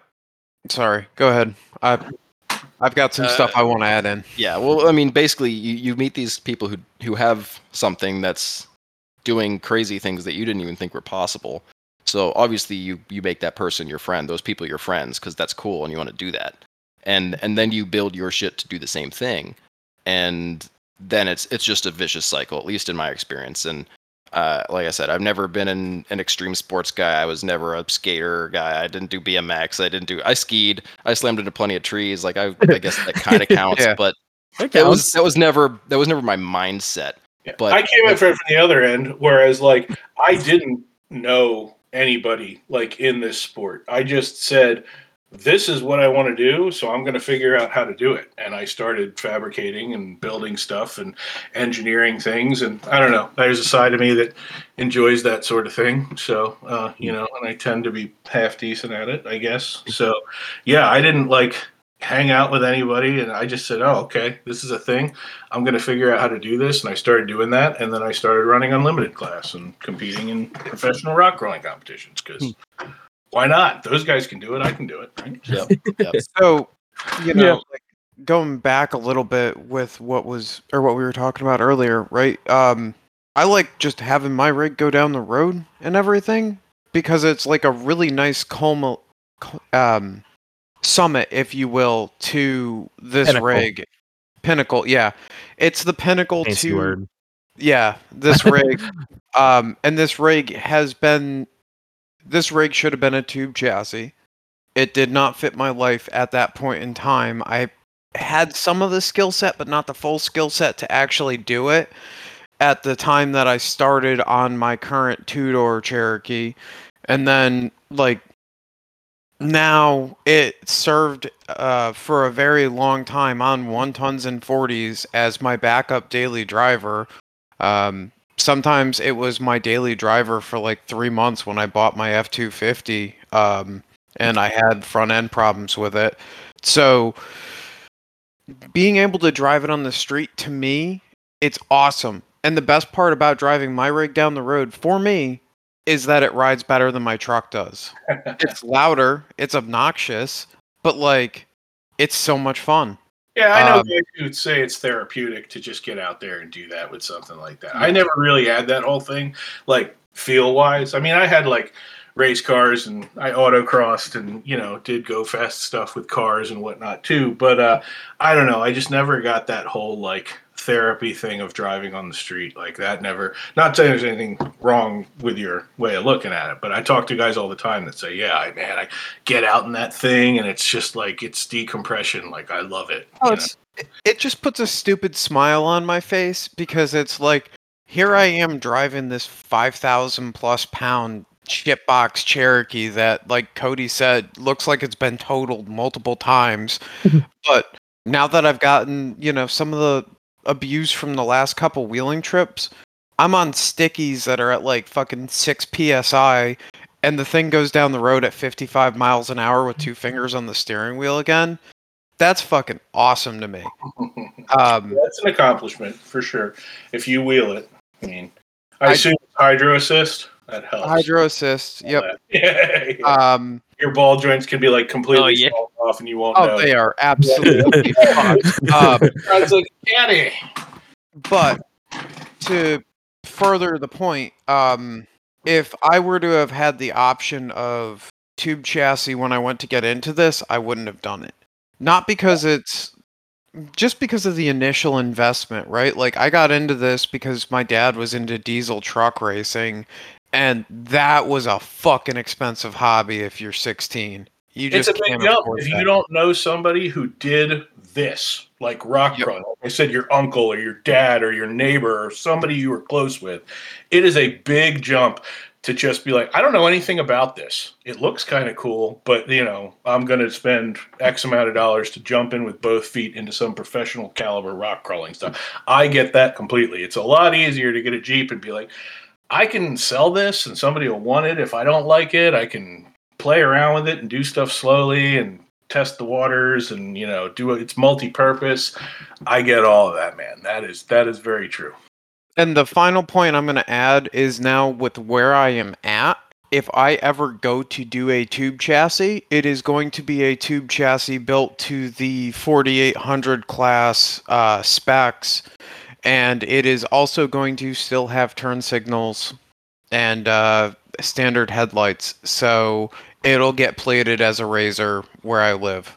Mm-hmm. And I will still be street driving it, even if it is completely scratch built tube chassis. Yeah, I mean, if you know where you're at and that's where you're at, there's absolutely nothing wrong with that. Like, not everybody has to decide they want to go extreme in one direction and do. I mean, I can respect all sides of pieces and parts from coming at this from all angles. So that's cool, man. Yeah, and the thing that I really have to say I like about XRock is not for me. I am not the target demographic, but I love watching the extreme end of the sport. Like watching people like Ricky Barrett, and I forget some of the other names, but like when I saw the event come up from Good Evening Ranch, because like I really like Good Evening Ranch as a park. Now, thanks to the event that we've got going on, I know the managers on a first name basis. Great people. Yeah, great people down there, man. Yeah. When I saw that event come up, I just had to go through and watch all the clips. It's not exactly what I want to do, but it is extreme and it is very in your face and it puts eyeballs on stuff, which is awesome. Yep, that's what we're going for, man. I think the biggest comment I get from anybody that watches what we do is, something along the lines of, if you had told me that a car was going to drive over this or through this or whatever, I would have told you were full of shit. There is no way. And then I watched it happen and I still can't believe it. Like if you don't have a point of reference for that stuff, people are just blown away because you wouldn't. I mean, it's so far removed from even, like I said, even from like We Rock. I mean, it's a level of stuff that most people can't fathom or comprehend if they haven't been around it. You get used to it. It's just like anything else extreme. But yeah, it's something. I hear that a lot. It's something has got to be one of the weirdest phrases ever because it can be a compliment and it can be disbelief. It's something. Yeah. All right, so let's go into what have you had for vehicles? This has been the most podcast of all of our podcasts I will say we have ever had, which has been quite fun where we just talk about a topic and go off on it. It was awesome. But let's talk a little bit more about you. I didn't know if you were just going to talk or it's better this way if you ask me. I mean, 100%. Did I just robot? Sorry, I just saw that I had a. Okay, cool. All right, so let's dive into a little bit. Let's tell us about your rigs and your fab shop and all that. Kind of dive in. Sure. All right, so I started in this, like I said, when I got kicked out of high school and went to reform school, and I wanted a big dumb mud truck because that's what everybody had. So I got myself like an old first gen Dodge with a 318 gas motor in it, half-ton Dodge that had 35s on it, mud tires, bunch of lift and whatnot. And I flogged that thing through the mud and broke stuff and learned how to fix things and did that. And that was cool. With all my buddies from, reform school and whatnot, did that thing for a while. And then, as I said, as soon as I saw this whole, hey, you can drive on rocks, that was it. And of course, we didn't have rock crawlers. What I knew was like these big square body Chevys and full size mud trucks. So we were trying to do rock crawling in those things. And I mean, honestly, it kind of works. They're not the vehicle for it, but it'll teach you how to drive. I can tell you that. If you can put a full-size truck through a rock crawling course, like you're a hell of a driver. So we did a bunch of that. And then, I don't know, from there, I kind of said, I never liked Jeeps. Jeeps just weren't really my thing. Like, we'd go out with guys that had Jeeps and stuff, and they were always just kind of, I don't know. They were meh. kinda, I don't even know how to describe it, but they just didn't feel like robust. I don't know. They didn't have that 8-cylinder like growl. And, when you're a young kid and into, it was like, these things are just kind of wimpy. They're So, kind of tinker toys. yeah. So, and they'd always get stuck, and you'd have to pull them out when it comes to like driving through mud and stuff. And it was always the running joke, like the guys at the Jeeps just couldn't do the stuff that these big like monster trucks could do. So, but yeah, when we started transforming from there and transitioning over into like the rock crawling stuff, I don't know, it was just pretty apparent to me, like I said, that like I want to build stuff that's like tubular or at very least like completely designed to go off road. So the first thing that I built was a 78 Suburban chassis that somebody gave to me. That when I had my shop, I started working on cars for dealerships and whatnot. And I bounced around working at a couple dealerships, and then I started my own shop and was doing regular mechanics work. And then I said, I should really just try and do an off-road shop. And that's where I started doing off-road only work and whatnot. And from there,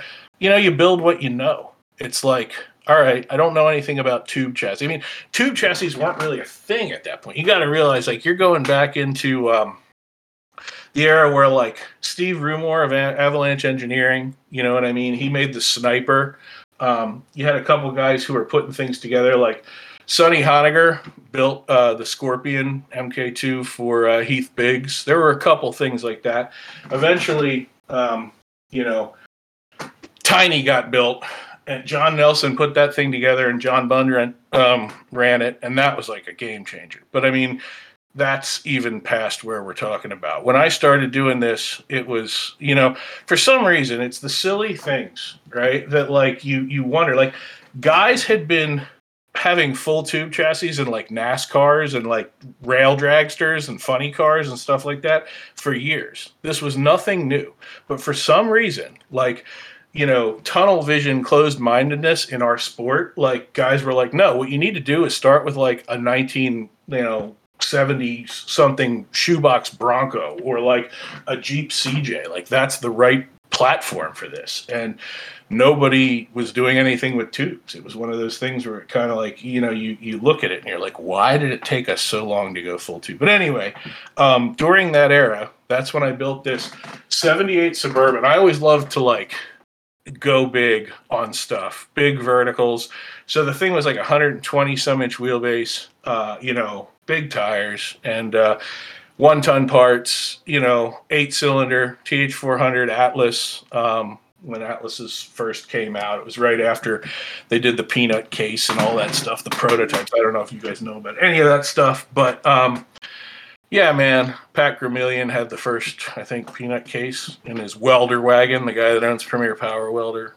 But so, yeah, like that era of stuff, we cobbled things together. And that's where it started on the East Coast. And from there, I guess it quickly morphed into tube chassis stuff. And yeah, that's the direction we went. And now I got a whole bunch of stuff. I got an old Bronco 2 Truggy that's sitting with a broken axle shaft that's been sitting for, I think, at least 3 years now, and I refuse to put an axle shaft in. I mean, I'm just so, like, I couldn't do anything with it. You know what I mean? I could go wreck wheel it, but I always got a seat with somebody else if I need it.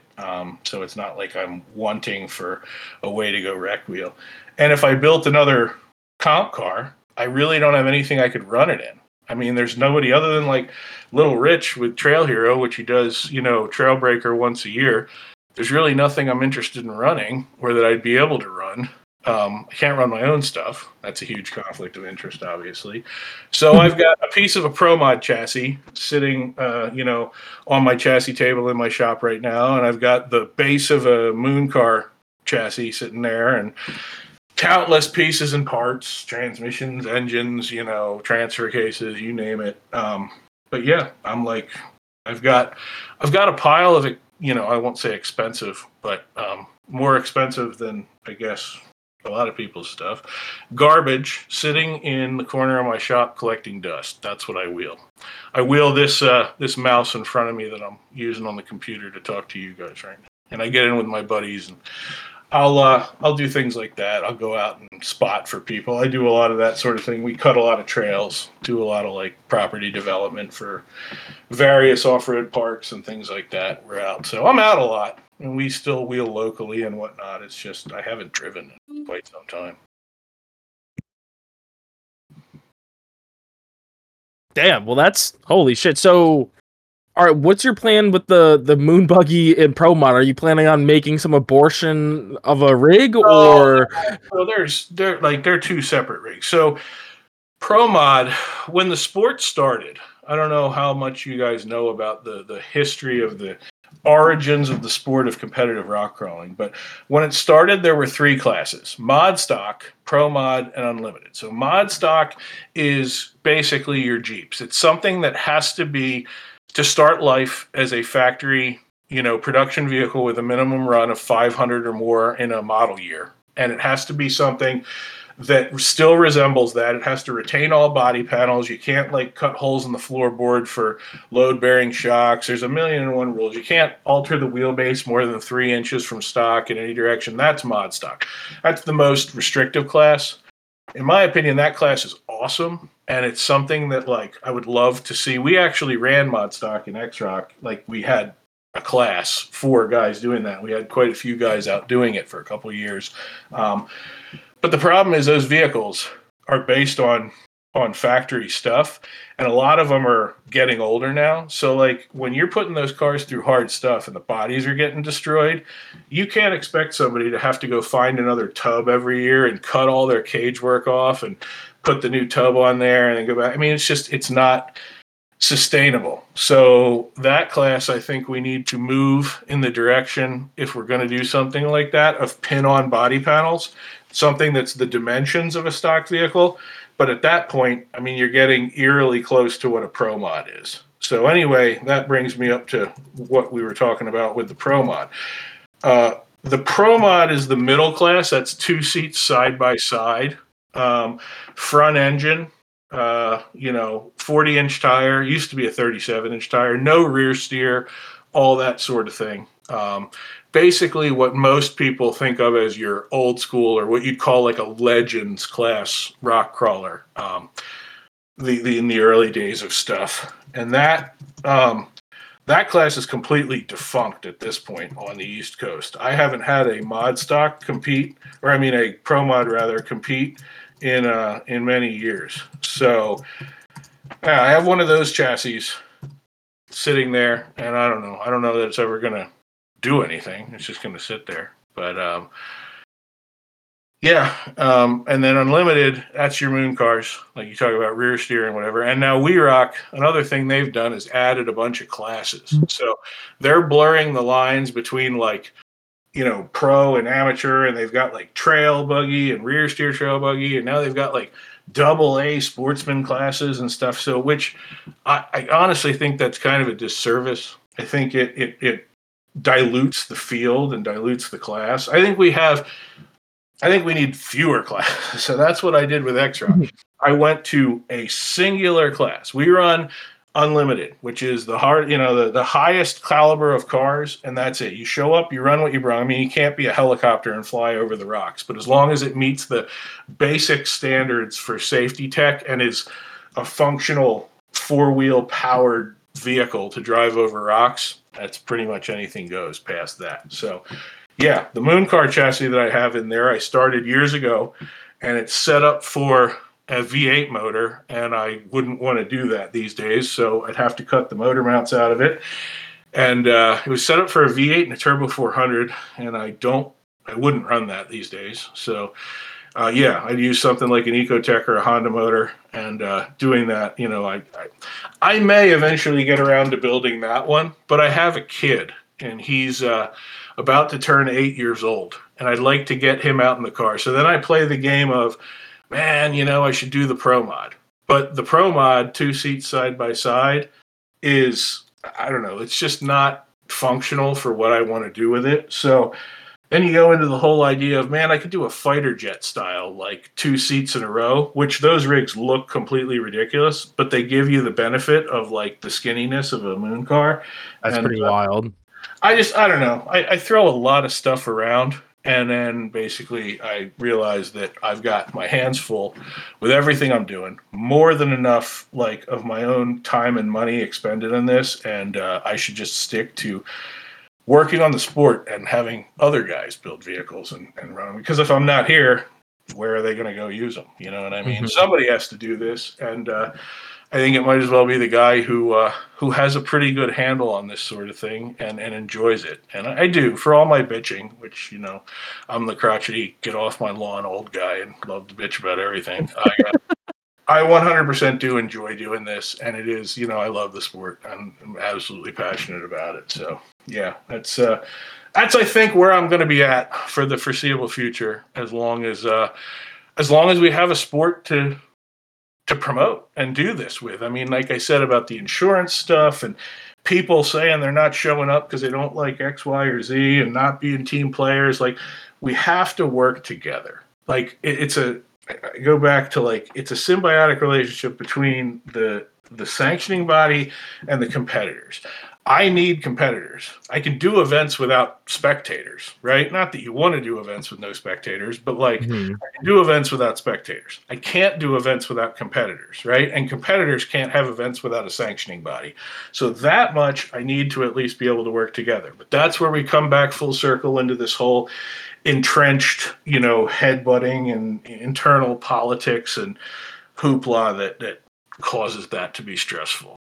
What I moved into is, you know, I guess what I need to do is what I'm doing now, more than any of this nonsense, more than any of this hoopla of trying to build vehicles, because I got nothing I can compete with them in, man. I can't, you know, I can't compete in my own stuff. I can't, you know, there's really nothing out there for me to go run. And that's the type of thing that I want to do, other than what Little's doing with you know, Trailbreaker, and that's a once a year event. So yeah, I mean, I think I need to try to just keep doing more than building vehicles and more than wheeling them. I still get out. We do a lot of stuff like locally with, you know, my buddies, and I'll spot for them, and we'll go out and rec wheel, and that's always a great way to blow off steam. But rather than concern myself with trying to build vehicles, I got to be the guy, you know, keeping our sport moving forward. And the way to do that, like I said, we've got a great group of sponsors. I got to shout out my sponsors here. Hopefully you guys don't mind, but we got Behemoth Drivetrain, Jim Wynn, who has been phenomenal in his work with the acquisition of Behemoth from Jacob. And yeah, he's putting out some really high-end quality products. Everybody should check out what the new Behemoth has got going on, because you won't be disappointed. Brannick Motorsports, Stan and Brandon Haynes, best axle shafts on the planet right now. Awesome guys. Yeah, they'll take care of you for anything you need custom axle wise, and boy, do they take a beating. You look at all these guys in our series that run their stuff, and they hold up great. Mother's Recovery. Mother's Recovery is Cord Reside out of New Jersey. He's got a family towing service. He's starting up. He's a guy you guys should talk to as far as a podcast. He's starting up an off-road recovery branch of their family towing business, kind of like what you know, these guys out west do, like Rory Irish with Towmater and stuff like that. Mm-hmm. So yeah, We talked to David Hellman. He was super cool. Yep. Well, that's Cord. He's the East Coast version of that sort of thing. He is one of our sponsors, phenomenal guy. He's on site doing recovery at all of our events. If you guys are out for the Field and Forest event, you'll get to meet him. Jim Markham from JM Rigging Supply. He does winch lines and spotter straps and all sorts of rigging stuff. Great guy with years of experience in the industry. He'll be out at Field and Forest, I'm pretty sure, as well. Jesse Haynes Fabrication, right? Got to thank Jesse, of course. One of the few guys who's been around doing this as long as I have. He was around back in the late 90s, early 2000s when we were doing this sort of thing. And he's been innovating ever since. All his stuff is top notch and has changed the sport considerably over the years. Summit Machine, Julian Judd. She does 70-75 aluminum links, amongst other things like her own proprietary line of joints and whatnot. All good quality stuff. Great woman to work with. Super supportive. Raceline Wheels has come on, and they've been helping us with a bunch of stuff, which is great. And your guys, local boy Eric Amato, who I guess you guys have had on. Awesome. Eric is great Radio shit. Dynamics, best steering stuff out there. Quality equipment for sure. His new trophy truck pump is beast. If you guys have seen that thing, so. But yeah, those guys have helped us do what we need to do. I also want to shout out Randy Cruz from Texas Top Gun Shootout, because he's the first guy who came up with this idea of paying out $10,000, right? And that's important. If you look at like Ultra 4 payout, they had a race up here at Reading Off-Road last weekend, and they only pay out $15,000 for first, $3,000 for second, $1,000 for third, and their entry fees are significantly higher, right? And that's Ultra 4 racing, which is by all accounts, more funded than what we got going on. So the way our sponsors have stepped up for this year is absolutely phenomenal, man. We're paying out close to $30,000 across two events, $10,000 for first, and as well as payouts for second and third place, which is nothing to sneeze at. But the man who started that was Randy Cruz with the Texas Top Gun Shootout out there at K2, Katemsi Rocks. He was the one that said, yeah, we need to put money in this. And when I heard that he did that, I said, yeah, I'm keeping that ball rolling. That's what we're doing this year. I don't care if we can only do one or two events. I'm not doing an event if we can't pay out $10,000. And all these sponsors that I just mentioned were the ones that were crazy enough to side with me and say, yeah, Hans, that's a great idea. Where do we sign? So thanks to all of those guys. And thanks to Randy for being the first one to stick his neck out and do that. And I think we're headed in the right direction. We just have to get past some of this hoopla with the internal politics, and like I said, attract some of these guys. Like these, we were talking about these 12-year-old kids doing backflips on dirt bikes. We need to create a product that guy wants to join. That he wants to build a race car and say, I want to compete in XRock. That's cool. I want to do that. So that's I think that's the biggest thing I got to be concerned with, because if we don't have that, then we won't have a sport. You know what I mean? Mm-hmm. We got to get new guys. We got to bring in new blood. We got to grow the sport. We got to evolve, and somebody has to do it. And that person kind of has to have a pretty good idea of what's going on in all angles of this and the history of it, or you're just going to shoot yourself in the foot. So with that, what do you think the Rec Wheelers can do to bring more people in and get them up to the next level? Because I think showing up for events is the single biggest thing. Honestly, guys that can't show up, just join in our forum. Like XRock has a forum, and there's, 600 people on there or something like that right now. I can assure you all 600 of those guys do not rock crawl in XRock competitively. They're there to glean information from these guys, to be able to ask questions and see what's going on and talk about their builds and stuff like that. So that's huge. Being able to interact and get involved. That's one. Is it kind of like the old pirate vibe? Yeah, I guess it's I'm unabashedly going to say what I'm going to say. If you guys have figured out anything by this conversation, it's probably I'm not afraid to say what I want to say, and it doesn't matter who's pissed off by it. So there's that. That piece of it is kind of pirate-esque, but it's funny. I haven't been on Pirate in years, since it was sold to like the Canadians or whatever. I don't know. Ruin that fucking website. I don't know what my pirate number is. I'd have to go. I wonder if I still have my password. I haven't logged in. Anyway, I'm sure it's like, I was on Pirate again, late 90s, or as soon as it started. So, but yeah, not the same as it used to be. I guess it still exists, but I haven't been on it in years. It's not the same, and not enough people get told to go fuck themselves for asking what size bolt a Super Duty 60 uses.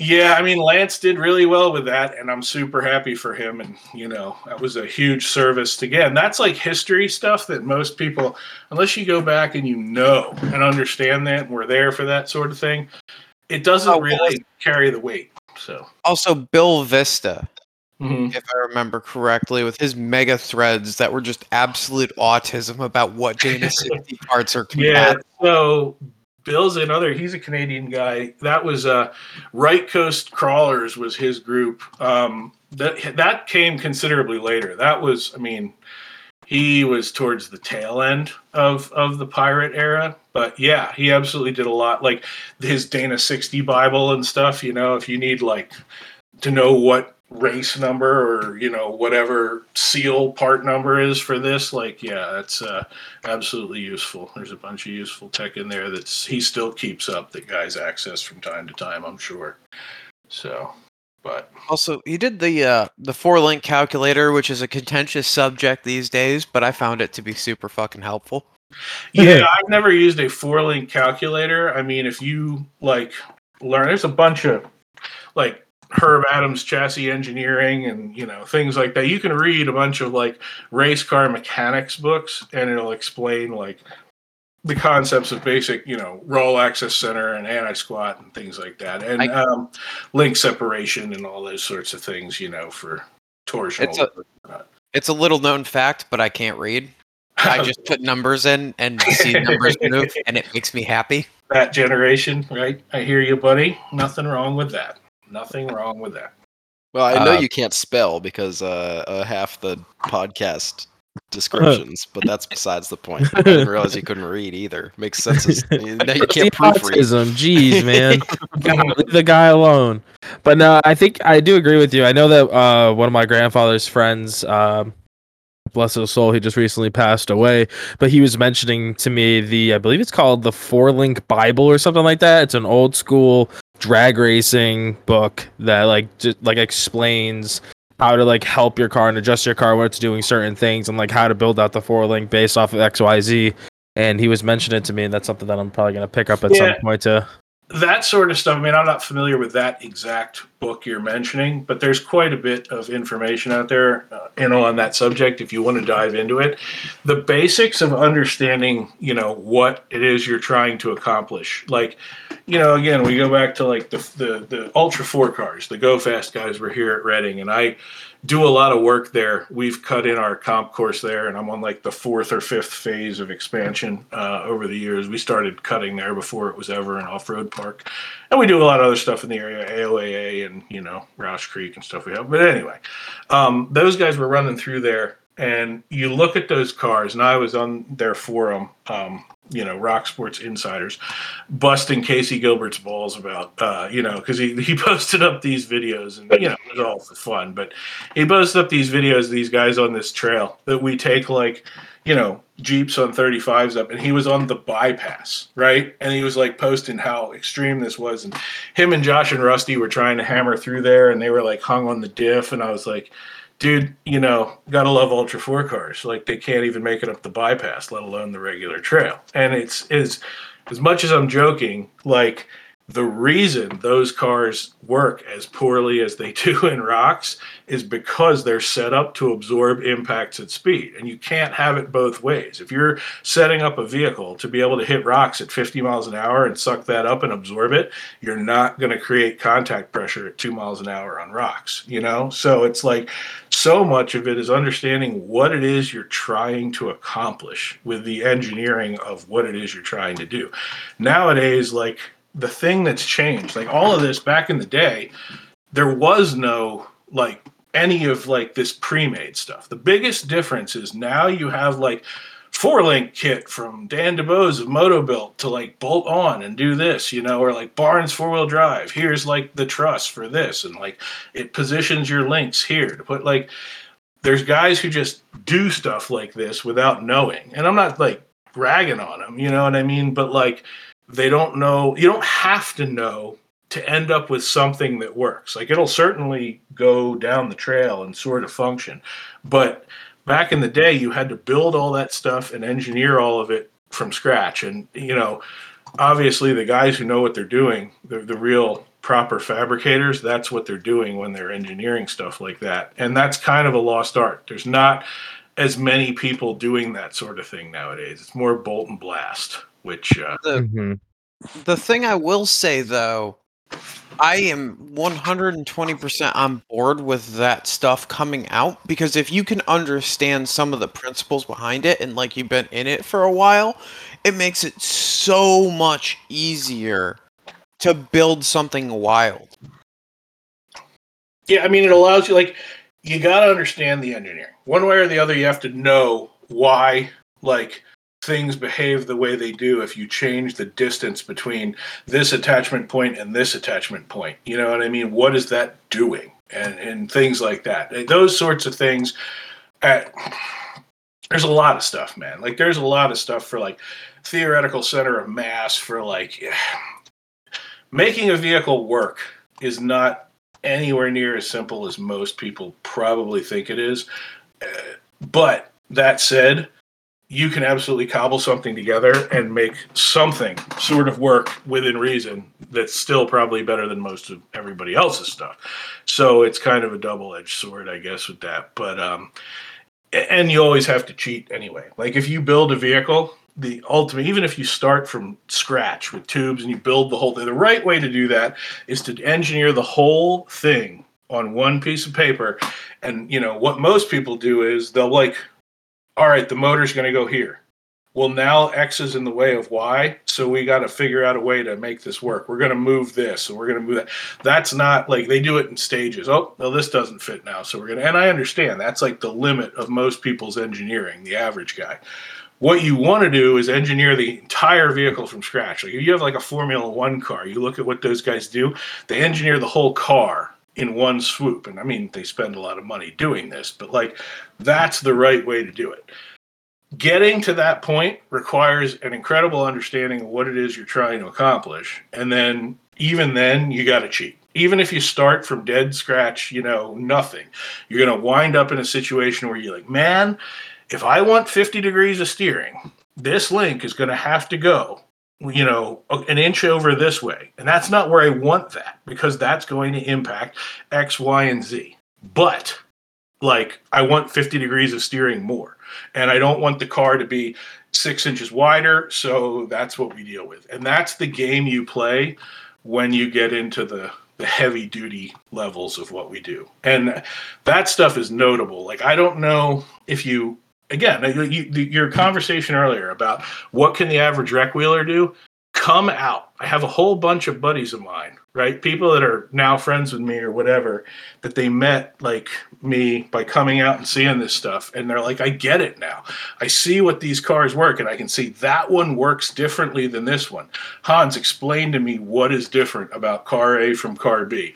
And when you start seeing that stuff and you go over it and I give you a rundown or whatever, guys will be like, oh, I get it now. Like, I want to work to create this. And you're always playing the game of what you want to maximize and minimize, where you're going to rob Peter to pay Paul. And that's the balance of it. You know what I mean? That's the part of it. That's the artistic, like, I don't know, the part that I guess appeals to, you know, like you were saying, you're you know, computer savvy and you like that type. That's the beauty in something like that. When you see the way somebody packaged something and you're like, yeah, I know why he did that. I see what he did there. And he wasn't happy about this, but he did it this way. And, you know, most people don't look at cars like that, I guess. They look at it and go, wow, those TIG welds are sexy. Like, that's rainbow, you know. But, yeah, I don't know. Again, it's a different way of looking at things, I guess. And a lot of that is lost. And I'd love to get back to that. I would. I'd love to, like, help guys but at the same time, like, it's not for everybody. And I don't want people to hear this and think that, like, I don't respect you if you don't know all this. It's not like that. Not everybody needs to know that. That's why we have chassis guys. But it's like, if me and Jesse Haynes or, you know, whoever are going to be having a conversation about stuff like this, it's going to be drastically different than me and, you know, your average guy who does rec wheeling. You know what I mean? So it's like, that's where I don't know. You need all sides of it. You need somebody. You can't. If nobody's going to buy that stuff, you're kind of not in business. If everybody knows all that stuff and does it themselves, I guess. So. Yeah, that's definitely true.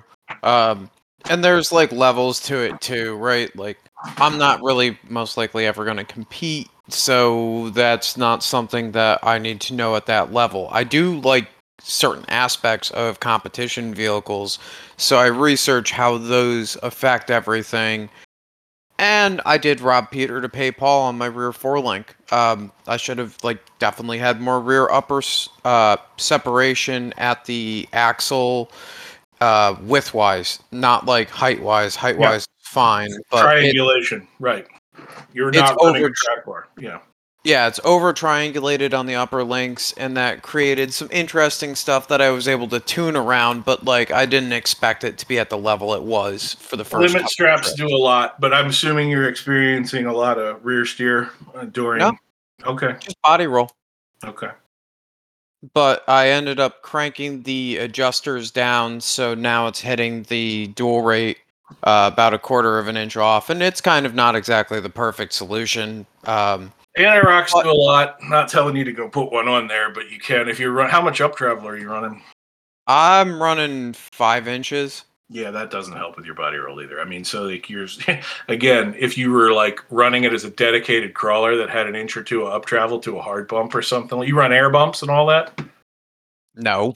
Okay, yeah. If you're running it with less up travel, you know what I mean? Then you could suck. I mean, you can cheat with suck down winches. You can do a lot of things with a lot of things. But having 5 inches of up travel is not going to help your body roll situation off camber with something like that. I agree. No, but you need it so you're not bleeding out of the kidneys when you're driving down a trail at speed. Yes, and my rig does very well. I know Cody's laughing because he was in it at Roush when I was really getting on it, but kidneys were in fact bleeding. Yep. I think overall, given what it is exceptionally well behaved at speed, especially off road. It's better than mine. And I'm not afraid of sending that thing off of weird off camber jumps and whatnot. At this point, I've started getting very comfortable with that to a point it's actually becoming a problem. Right. So I robbed Peter to pay Paul, but I'm happy with the results overall. I almost said risotto. I was going to say you're risotto. You're a poet and you didn't even know it. Peter to pay Paul, and you're happy with the results overall. Making a rap. There you go. Poet and you don't even know it.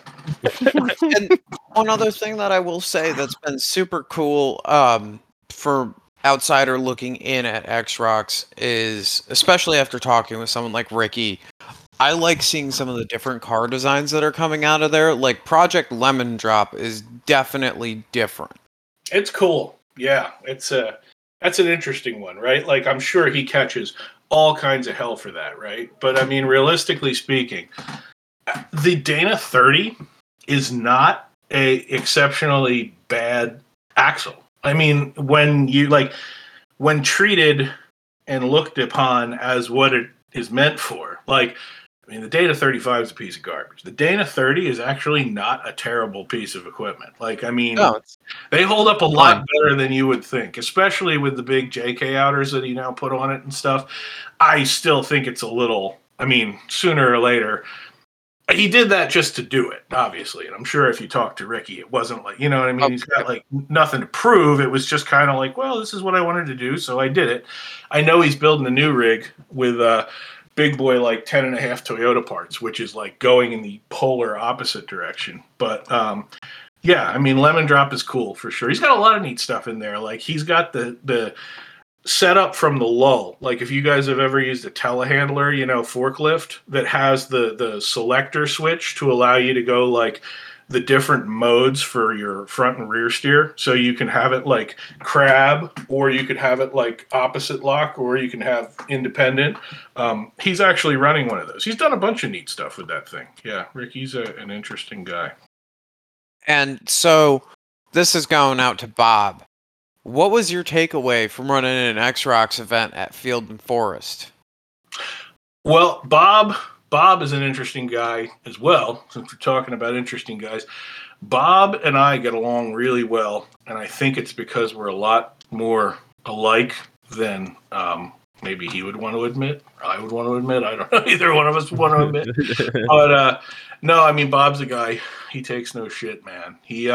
I met Bob from. I was doing a put up or shut up event at Chaos, which is another park where we went down in West Virginia and near the Cove. If you guys know where like Big Dogs does their events there in Gore. Yep. Next mountain over, there's an off-road park there owned by a guy named John Rubenstein. And we've been working with him, and we cut in the comp area up top of there. A.K. Watley took us over there a couple of years ago, and he was like, I want to see if there's anything in here that you guys would be able to use. Well, turns out there was. But anyway, I made a post on Facebook with some photos. And of course, Bob and Liza are like, I said, you know, this is the hardest stuff on the East Coast. This is what we're running on. Right? And, you know, Bob, of course, that got Bob's ears perked right up. And he's like, hardest stuff, eh? You know, and I was like, well, Bob, you know, and it was kind of like he hadn't met me. And, you know, I'm sure he knew me by way of like other people. But he was like, well, how can you say that if you don't know, you haven't been to my place? And I said, well, I've been a lot of places, Bob. And, you know, I'm not trying to be a jerk, but, you know, I have a pretty good handle on what, I mean, this is pretty gnarly stuff and blah, blah, blah, blah. But I said, I would love to come see your spot. So fast forward, I went up there and, you know, he was walking me around and he's like, well, what are you looking for? And he showed me a bunch of stuff. We walked around the property. I assume you guys frequent Field and Forest yourselves being up there in that area, right? That would be the Grumbino's area of expertise. I moved to Tennessee right when the rig was right about ready to go there. Okay. Well, so it is a cool park, absolutely. And so Bob's walking me around, and there's like, he had me on, you know, showed me a bunch of stuff, like Bunghole and Taint has a bunch of stuff we could use, but you'd have to cut a ton of stuff. And I know he didn't want to do that, and honestly, I didn't want to do that. It's a lot of work. We don't need it. And then, you know, we walked around all kinds of other stuff he had there. There's some stuff on Sucker Punch in the back that could be useful, but it's hard on the property line, and it's hard to get spectators in and out of there. And then he showed me Dick in the Dirt, because I was like, you have anything bigger? Like, you have like big rock? Like, they had a lot of stuff, but a lot of it is not necessarily massive, like monolithic rocks the size of a vehicle or a house. Like, you know what I mean? And some of it is. But anyway, I was like, do you have a concentration of that? He took me over there, and I was like, this is where we need to do this. This is where we need to do this. So, you know, Eugene Whitford and the guys up there that, I guess, Rhode Island Trail Slayers and those fellas did a bunch of work cutting in some stuff, helping us out with some things. And that's where we did the first one. But yeah, as far as what exactly I can take away from Field and Forest, great facility. The big thing about it, you know, everybody's always says, oh, they got the hardest stuff in the world. I don't think, it's not that they, like, there are other facilities that have the same level of difficulty. It's not a matter of like, you know, this place is harder than this place. Like, there's a lot of places that if you want to create silly lines for comp rigs, they're there. And most people don't see them as even lines. You have to cut stuff because nobody considered putting a car on it, but they're there. What makes Field and Forest unique that I've never seen anywhere else in, you know, my travels is, and I'm not a geologist, I premise this by saying I don't know why it's like this. I don't know if it's glacial or what the whole deal is, but I can tell you that that piece of property, the 100 acres or whatever he's got there, has more hard rocks and big boulders and stuff like that in one place than I've ever seen anywhere. Like, it's a unicorn in that regard, because like most places, you know, like there's a section of hard stuff, like a little pocket of it. And then you got to go like 2 miles out to find that other pocket of hard stuff on the side of the mountain that you can use. There, it's like everywhere. The whole property is 100 acres of nothing but rocks. And if you break or whatever, you can like walk back to your vehicle, which is atypical for sure. That's not the norm. So, no, phenomenal facility, phenomenal people. Bob and Liza are great to work with. And I said, Bob's kind of, I think he's a lot like I am, so we get along pretty well. So is there any chance we'll see you out our way? Or my way, I should say, like closer to Tennessee? I get calls from landowners every month wanting us to do stuff all over, man. And I mean, that's not bragging. That's not me saying like, oh, look at me. It's just, it's true. I wish I could go to more of these places. It's tough because, like I said, we have these great people, right? And that is the key to what we do with XRock, is having those key people that help us and come with us everywhere. Those guys all have jobs. They're all people that, like, in order to do events, they have to take their personal time off and invest in this. And I would not be able to do an event like that if I can't get them out there. It just wouldn't work. So when guys say, hey, we want you in Utah and we want this and we want, like, I'd love to do that. I just don't know if it's feasible. And I also don't want to do an event if I can't pay out a reasonable payout. If I can't come up with a $10,000 payout and, you know, plus whatever on top of that for second and third place podium, then I'm not interested. So it depends on a bunch of stuff. I'm not opposed to it, but it would have to work for all parties. Let's put it that way. But it's absolutely something that I've talked about and that people talk to me about and are interested in, and I would love to see it happen. There's also the issue of having to cut in stuff that works. Like even at Field and Fire, like most people, those guys are used to like hardcore stuff. And it was still like, well, we need to cut in stuff that's harder than this for what we do with XRock. So guys like, you know, they call me and they say, yeah, I have these huge rocks and you got to come check them out. Or, you know, we got these impossible trails and, you know, blah, blah, blah. And it's like, well, send me pictures. Like if I go down there and take a look at this, like number one, it may not be useful for what we're doing because their idea of extreme and our idea of extreme are two very different things. And we may have to cut stuff. And if I have to go down there and cut stuff, like that's a lot harder if I have to travel 14 hours to go cut, you know, it's not something I can get done in a weekend or whatever. So, yeah, there's a lot of pieces and parts to it. What that needs is money. Honestly, it needs support and backing, and it's a chicken or egg scenario. But to get to those further away locations requires the competitors being more involved and taking it more seriously, and everybody working together, and the sport working together, and getting everybody, you know, on the same page. There's a lot to it. Everybody I know just thinks you can be like, well, we're going to go there and we're going to set up an event. I could do that, but it would be doomed to fail. It would not be a representation of what we're trying to do. So that said, I mean, are there any parks in your area that you think would be useful and have existing terrain set up and possibly spectator access for the type of stuff we do? Like really gnarly stuff?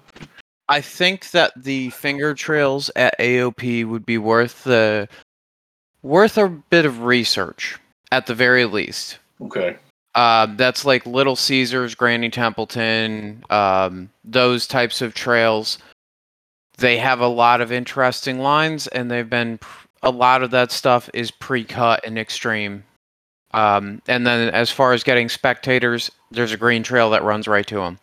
I know they do bouncer events and stuff down there. Yeah. I would assume some of that stuff could carry over. Yes. But I'm going to give Cody the chance to ask it. So, alrighty. So something that I usually ask almost every guest is for the people that are listening, that are kind of getting into rock crawling or trying to go to their next tire size, just try to get some input from different guests that we have. What is your favorite DOT tire for off-road use, and what is the absolute worst that you would tell somebody, never buy this, I will pop all your tires if you buy these tires, type tires? Like, what is the worst DOT tire for off-road use? I'm going to be honest with you. Like, I don't know that DOT tires work all that much differently from one another. I mean, there's a couple that work better than others.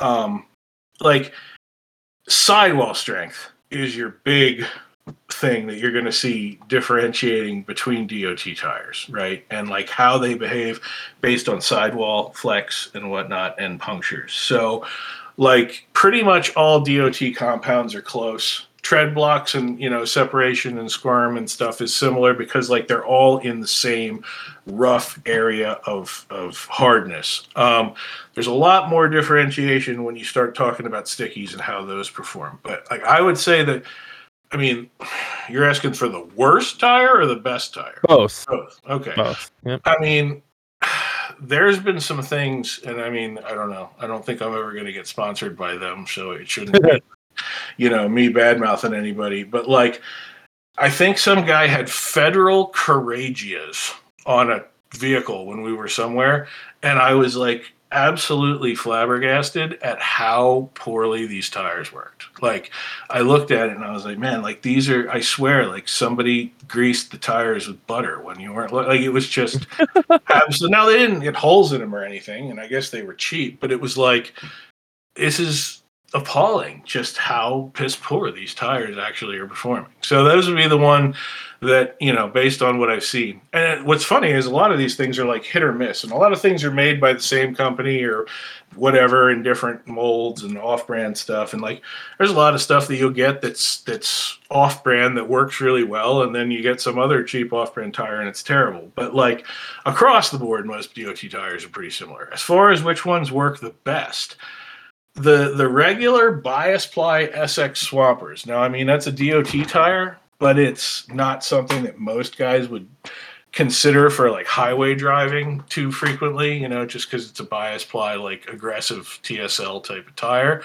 Those things work really well in the 36, 12.5, and 38, 12.5 sizes.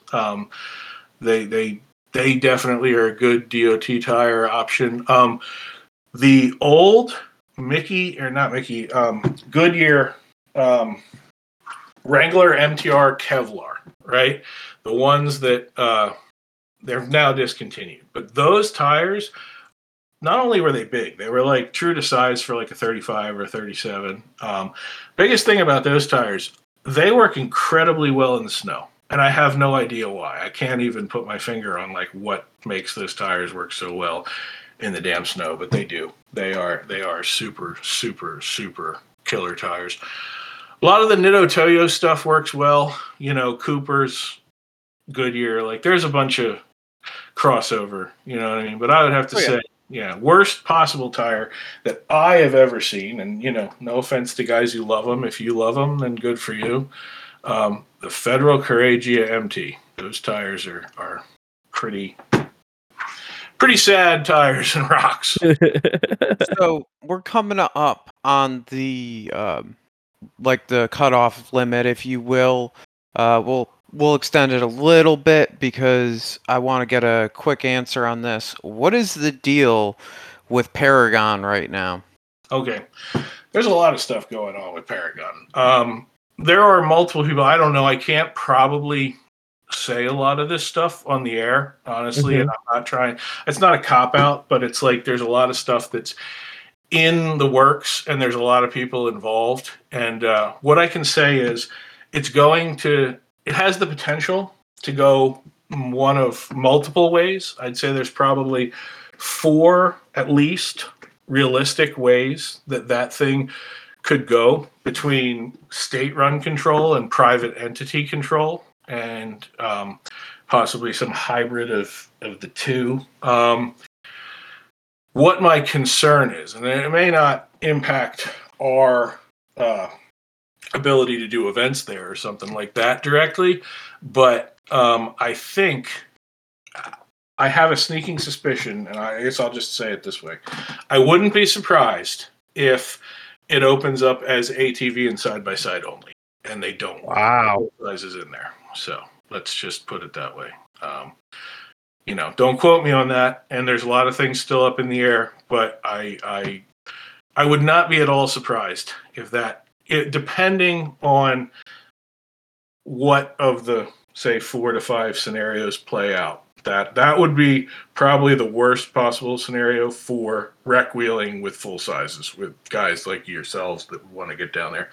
Paragon's phenomenal, though. Like, we used to comp there years ago when Kyle Nosp ran it, who now runs the Badlands that he got from Troy Myers years ago, who's no longer with us, unfortunately.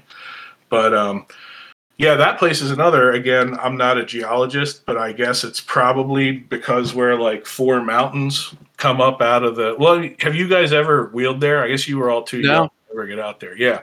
So that property is cool. It was originally like, it's sizable, like 16,000 acres or something when it was first opened, I think is what they had, that they advertised. And there's some land use stuff that's kind of gray area and whatnot, but it's sizable regardless. I don't know how much of that is going to reopen, and there's also some DCNR stuff for conservation concerns and things that have to go into it because of the state side of how that's being played out. But yeah, that place has like 4 mountains that come together, and it just pushed big rocks. So there's like enormous rocks the size of houses, and like there's a slab wall all the way down off the one corner that's like a massive monolithic rock that's, you know, a couple 100 feet tall and you know, I don't know, a couple 100 feet wide times multiple, you know, quite a bit. Large stuff like that. It's a shame to see it not getting used, and it's a shame if it doesn't. Like, you know, you get back there and you see like things grow in that have been unused for years and things like that, and that's a shame to see. But yeah, that is a very useful, wonderful piece of property that I would love to see come back to use. And, you know, again, I certainly hope we'll be able to do comps there and arrange a way to do that, which may or may not be possible even if they don't allow full sizes, because that would be a unique one-off thing. But, you know, for rec wheeling guys, I'm sure everybody is hoping that they'll let full sizes in there.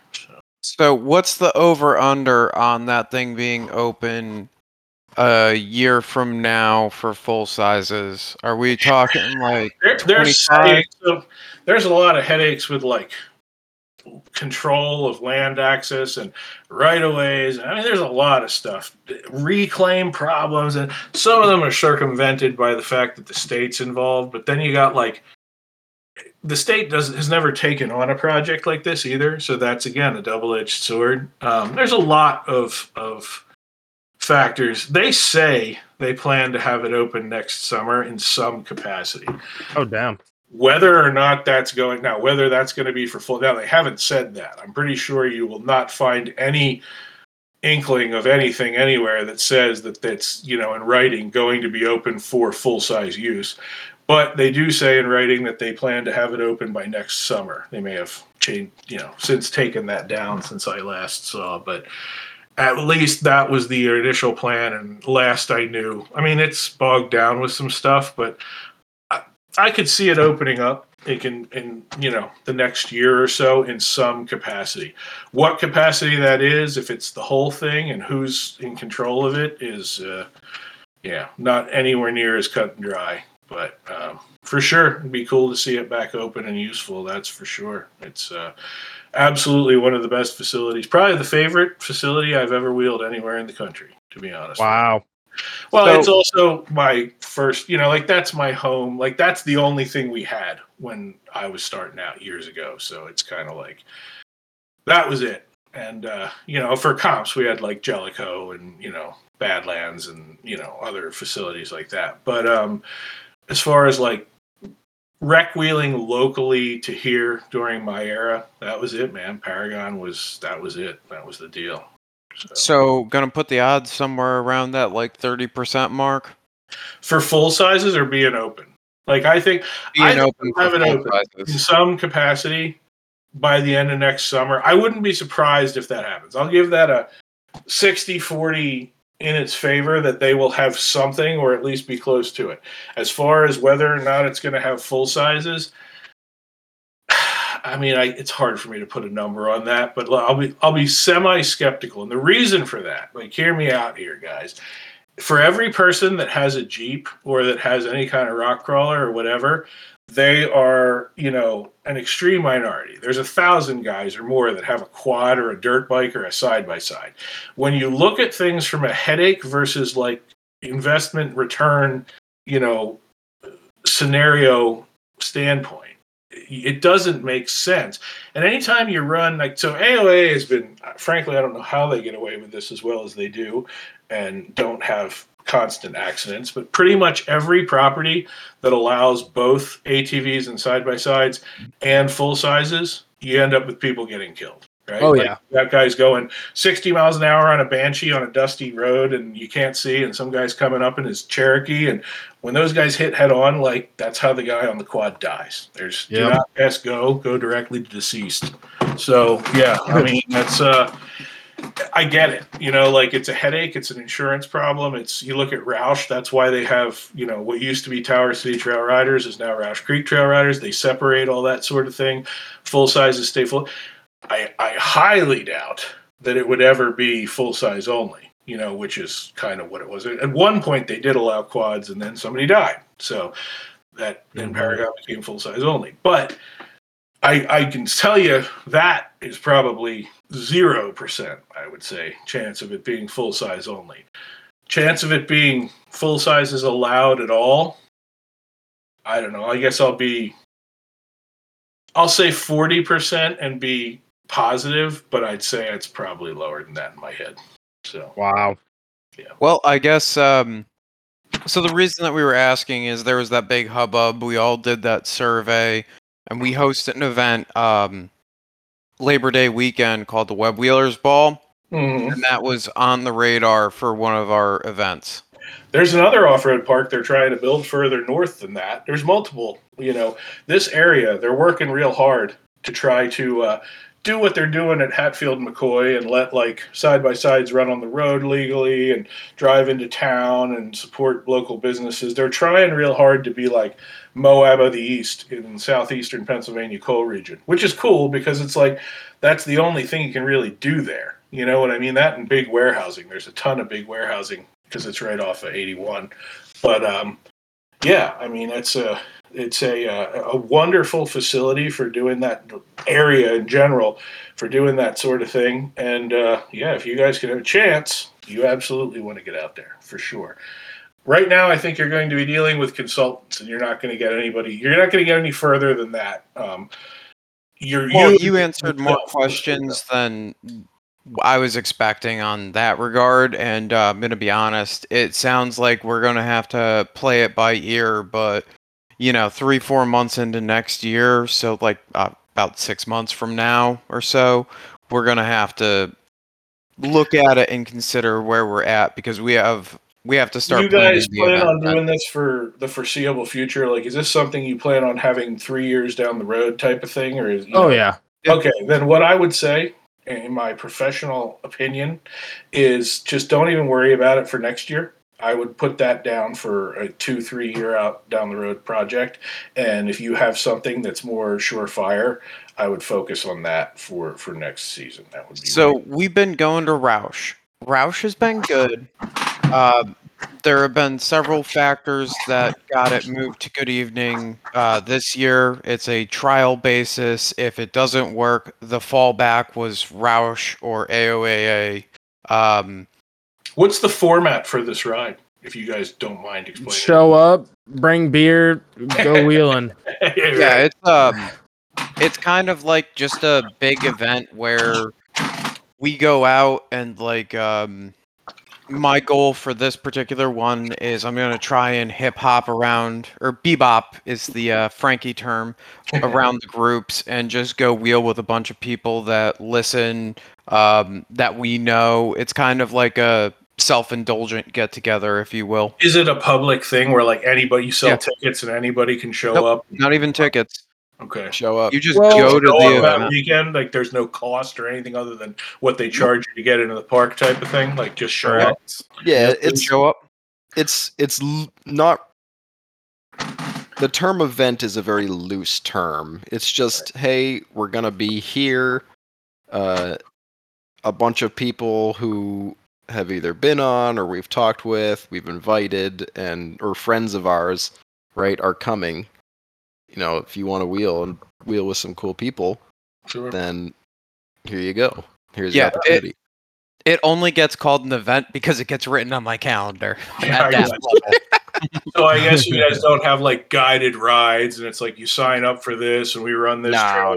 Okay, yeah, cool. Now, if somebody were to hit us up though, that was like new to a property or something, and like specifically like ask to wheel with us, I would say we probably would do something like that. Like, I'm not like, we're not gonna just leave them high and dry just because they're showing up. Well, yeah, no, I mean, you'd stick them in with somebody. I'm just saying you don't advertise like there's a blue group and a green group and that's run by this guy. Yeah, right. Let's go find somebody who looks cool and has a similar size rig and go have fun. Yeah, that makes it easy, man. I mean, at that point, you really don't have to account for a whole lot. You know what I mean? As long as the park is physically open to like have you show up that weekend, you're not really, you guys aren't specifically holding the ball for much of anything. It's just you're having guys, you're promoting for their park is basically what that's exactly how it kind of works out. And like this year with the Good Evening trip, they're hosting a memorial ride the same weekend, and they're doing barrel racing, I believe, as a means to generate donations for the kids' facilities on the park. So we're just asking people to throw like $20 into the donation pool. You know? Yeah. Well, what you guys said earlier, I know you said you guys got to get out of here, and I do too. But you asked how guys can get the local, regional, whatever rec wheeler can get into this. Sign up for our website, you know what I mean, our forum, get involved, show up for events, and honestly, share the stuff that we put out. Share the stuff that we promote. Like, that helps so much on social media and whatever, because I can sit there and talk about stuff till I'm blue in the face. It's like, high school party syndrome. Like, if you invite people to your party, it's like, well, who's coming and what's this? It's like nobody cares. But it's like if the captain of the football team says, oh, there's going to be this party, everybody's going to show up for that, right? You know what I mean? It's one of those sort of things. So having other guys share what we're doing and promote and say, hey, this is cool, you should go check it out. And I appreciate you guys having me on here and taking the time to let me speak my piece and interviewing me and all that kind of stuff, because this sort of thing helps. It's a platform. We do our own like live stream. Our social media gal Tiffany Andrews does interviews every Thursday at 8:30 p.m. She has either one of our sponsors on, or a competitor, or somebody in the off-road industry,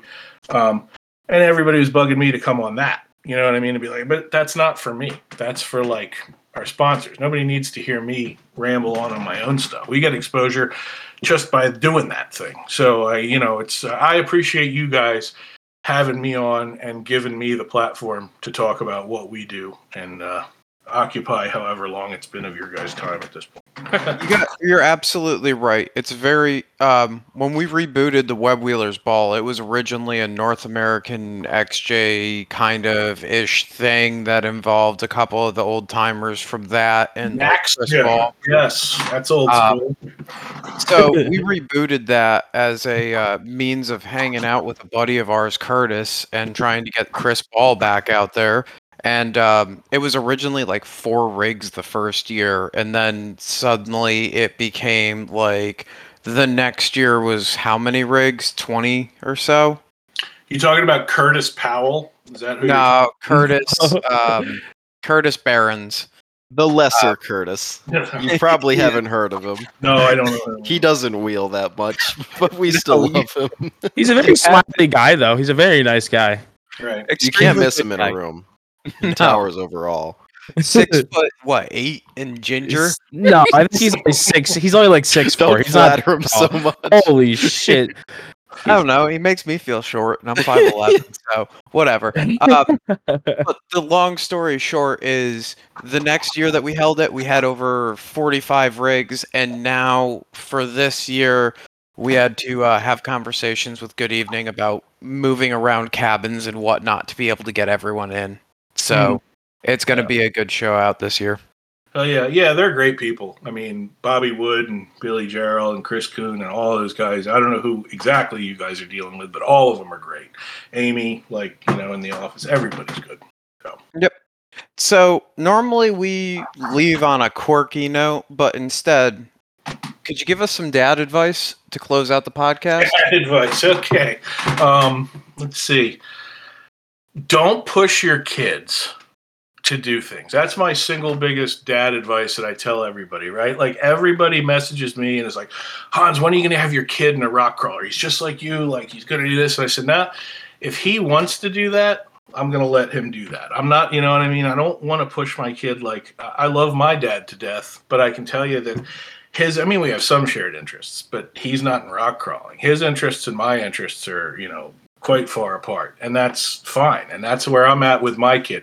My kid actually bowls. He's like a bowling savant. It's amazing. Oh shit, that's cool. Yeah, he can he bowls over 200 routinely. Like he unlike sport patterns and stuff. I mean, the kid he's amazing. He started bowling at 4 years old, and he just knew how to do it. I mean, wow. 3. I'm lucky if I get tournaments, 70. leagues, and all that stuff. Anyway, but that's funny because that's another sport that like people make fun of bowling or like whatever. It's like, dude, that's paying out $100,000 per event. So next time you make fun of bowling, like look at where we're at with rock crawling. The reason that professional cornhole is on TV and rock crawling isn't. So, but yeah, that's my dad advice for you fellas. If you have children, or maybe some of you already do, I didn't ask that question, but if you're planning on it or whatever, if you have a kid, as much as people pressure you to do it, or you may want to do it, don't try to make your kid into your carbon copy of yourself or live vicariously through your kid. Let your kid make his own journey and do what he wants to do, and let him turn into, as long as it's something that you can get behind, and it's reasonable and decent and not something you just absolutely are opposed to. Let him sort his stuff out and have his own journey and do his own thing and grow into the person that he or she is going to grow into. And you guys will have a better relationship that way. It'll be better for everybody. And who knows, they're probably better doing their calling than your calling. So Hell yeah. Hell yeah. On that note, everyone have a good night, and we'll see you next week.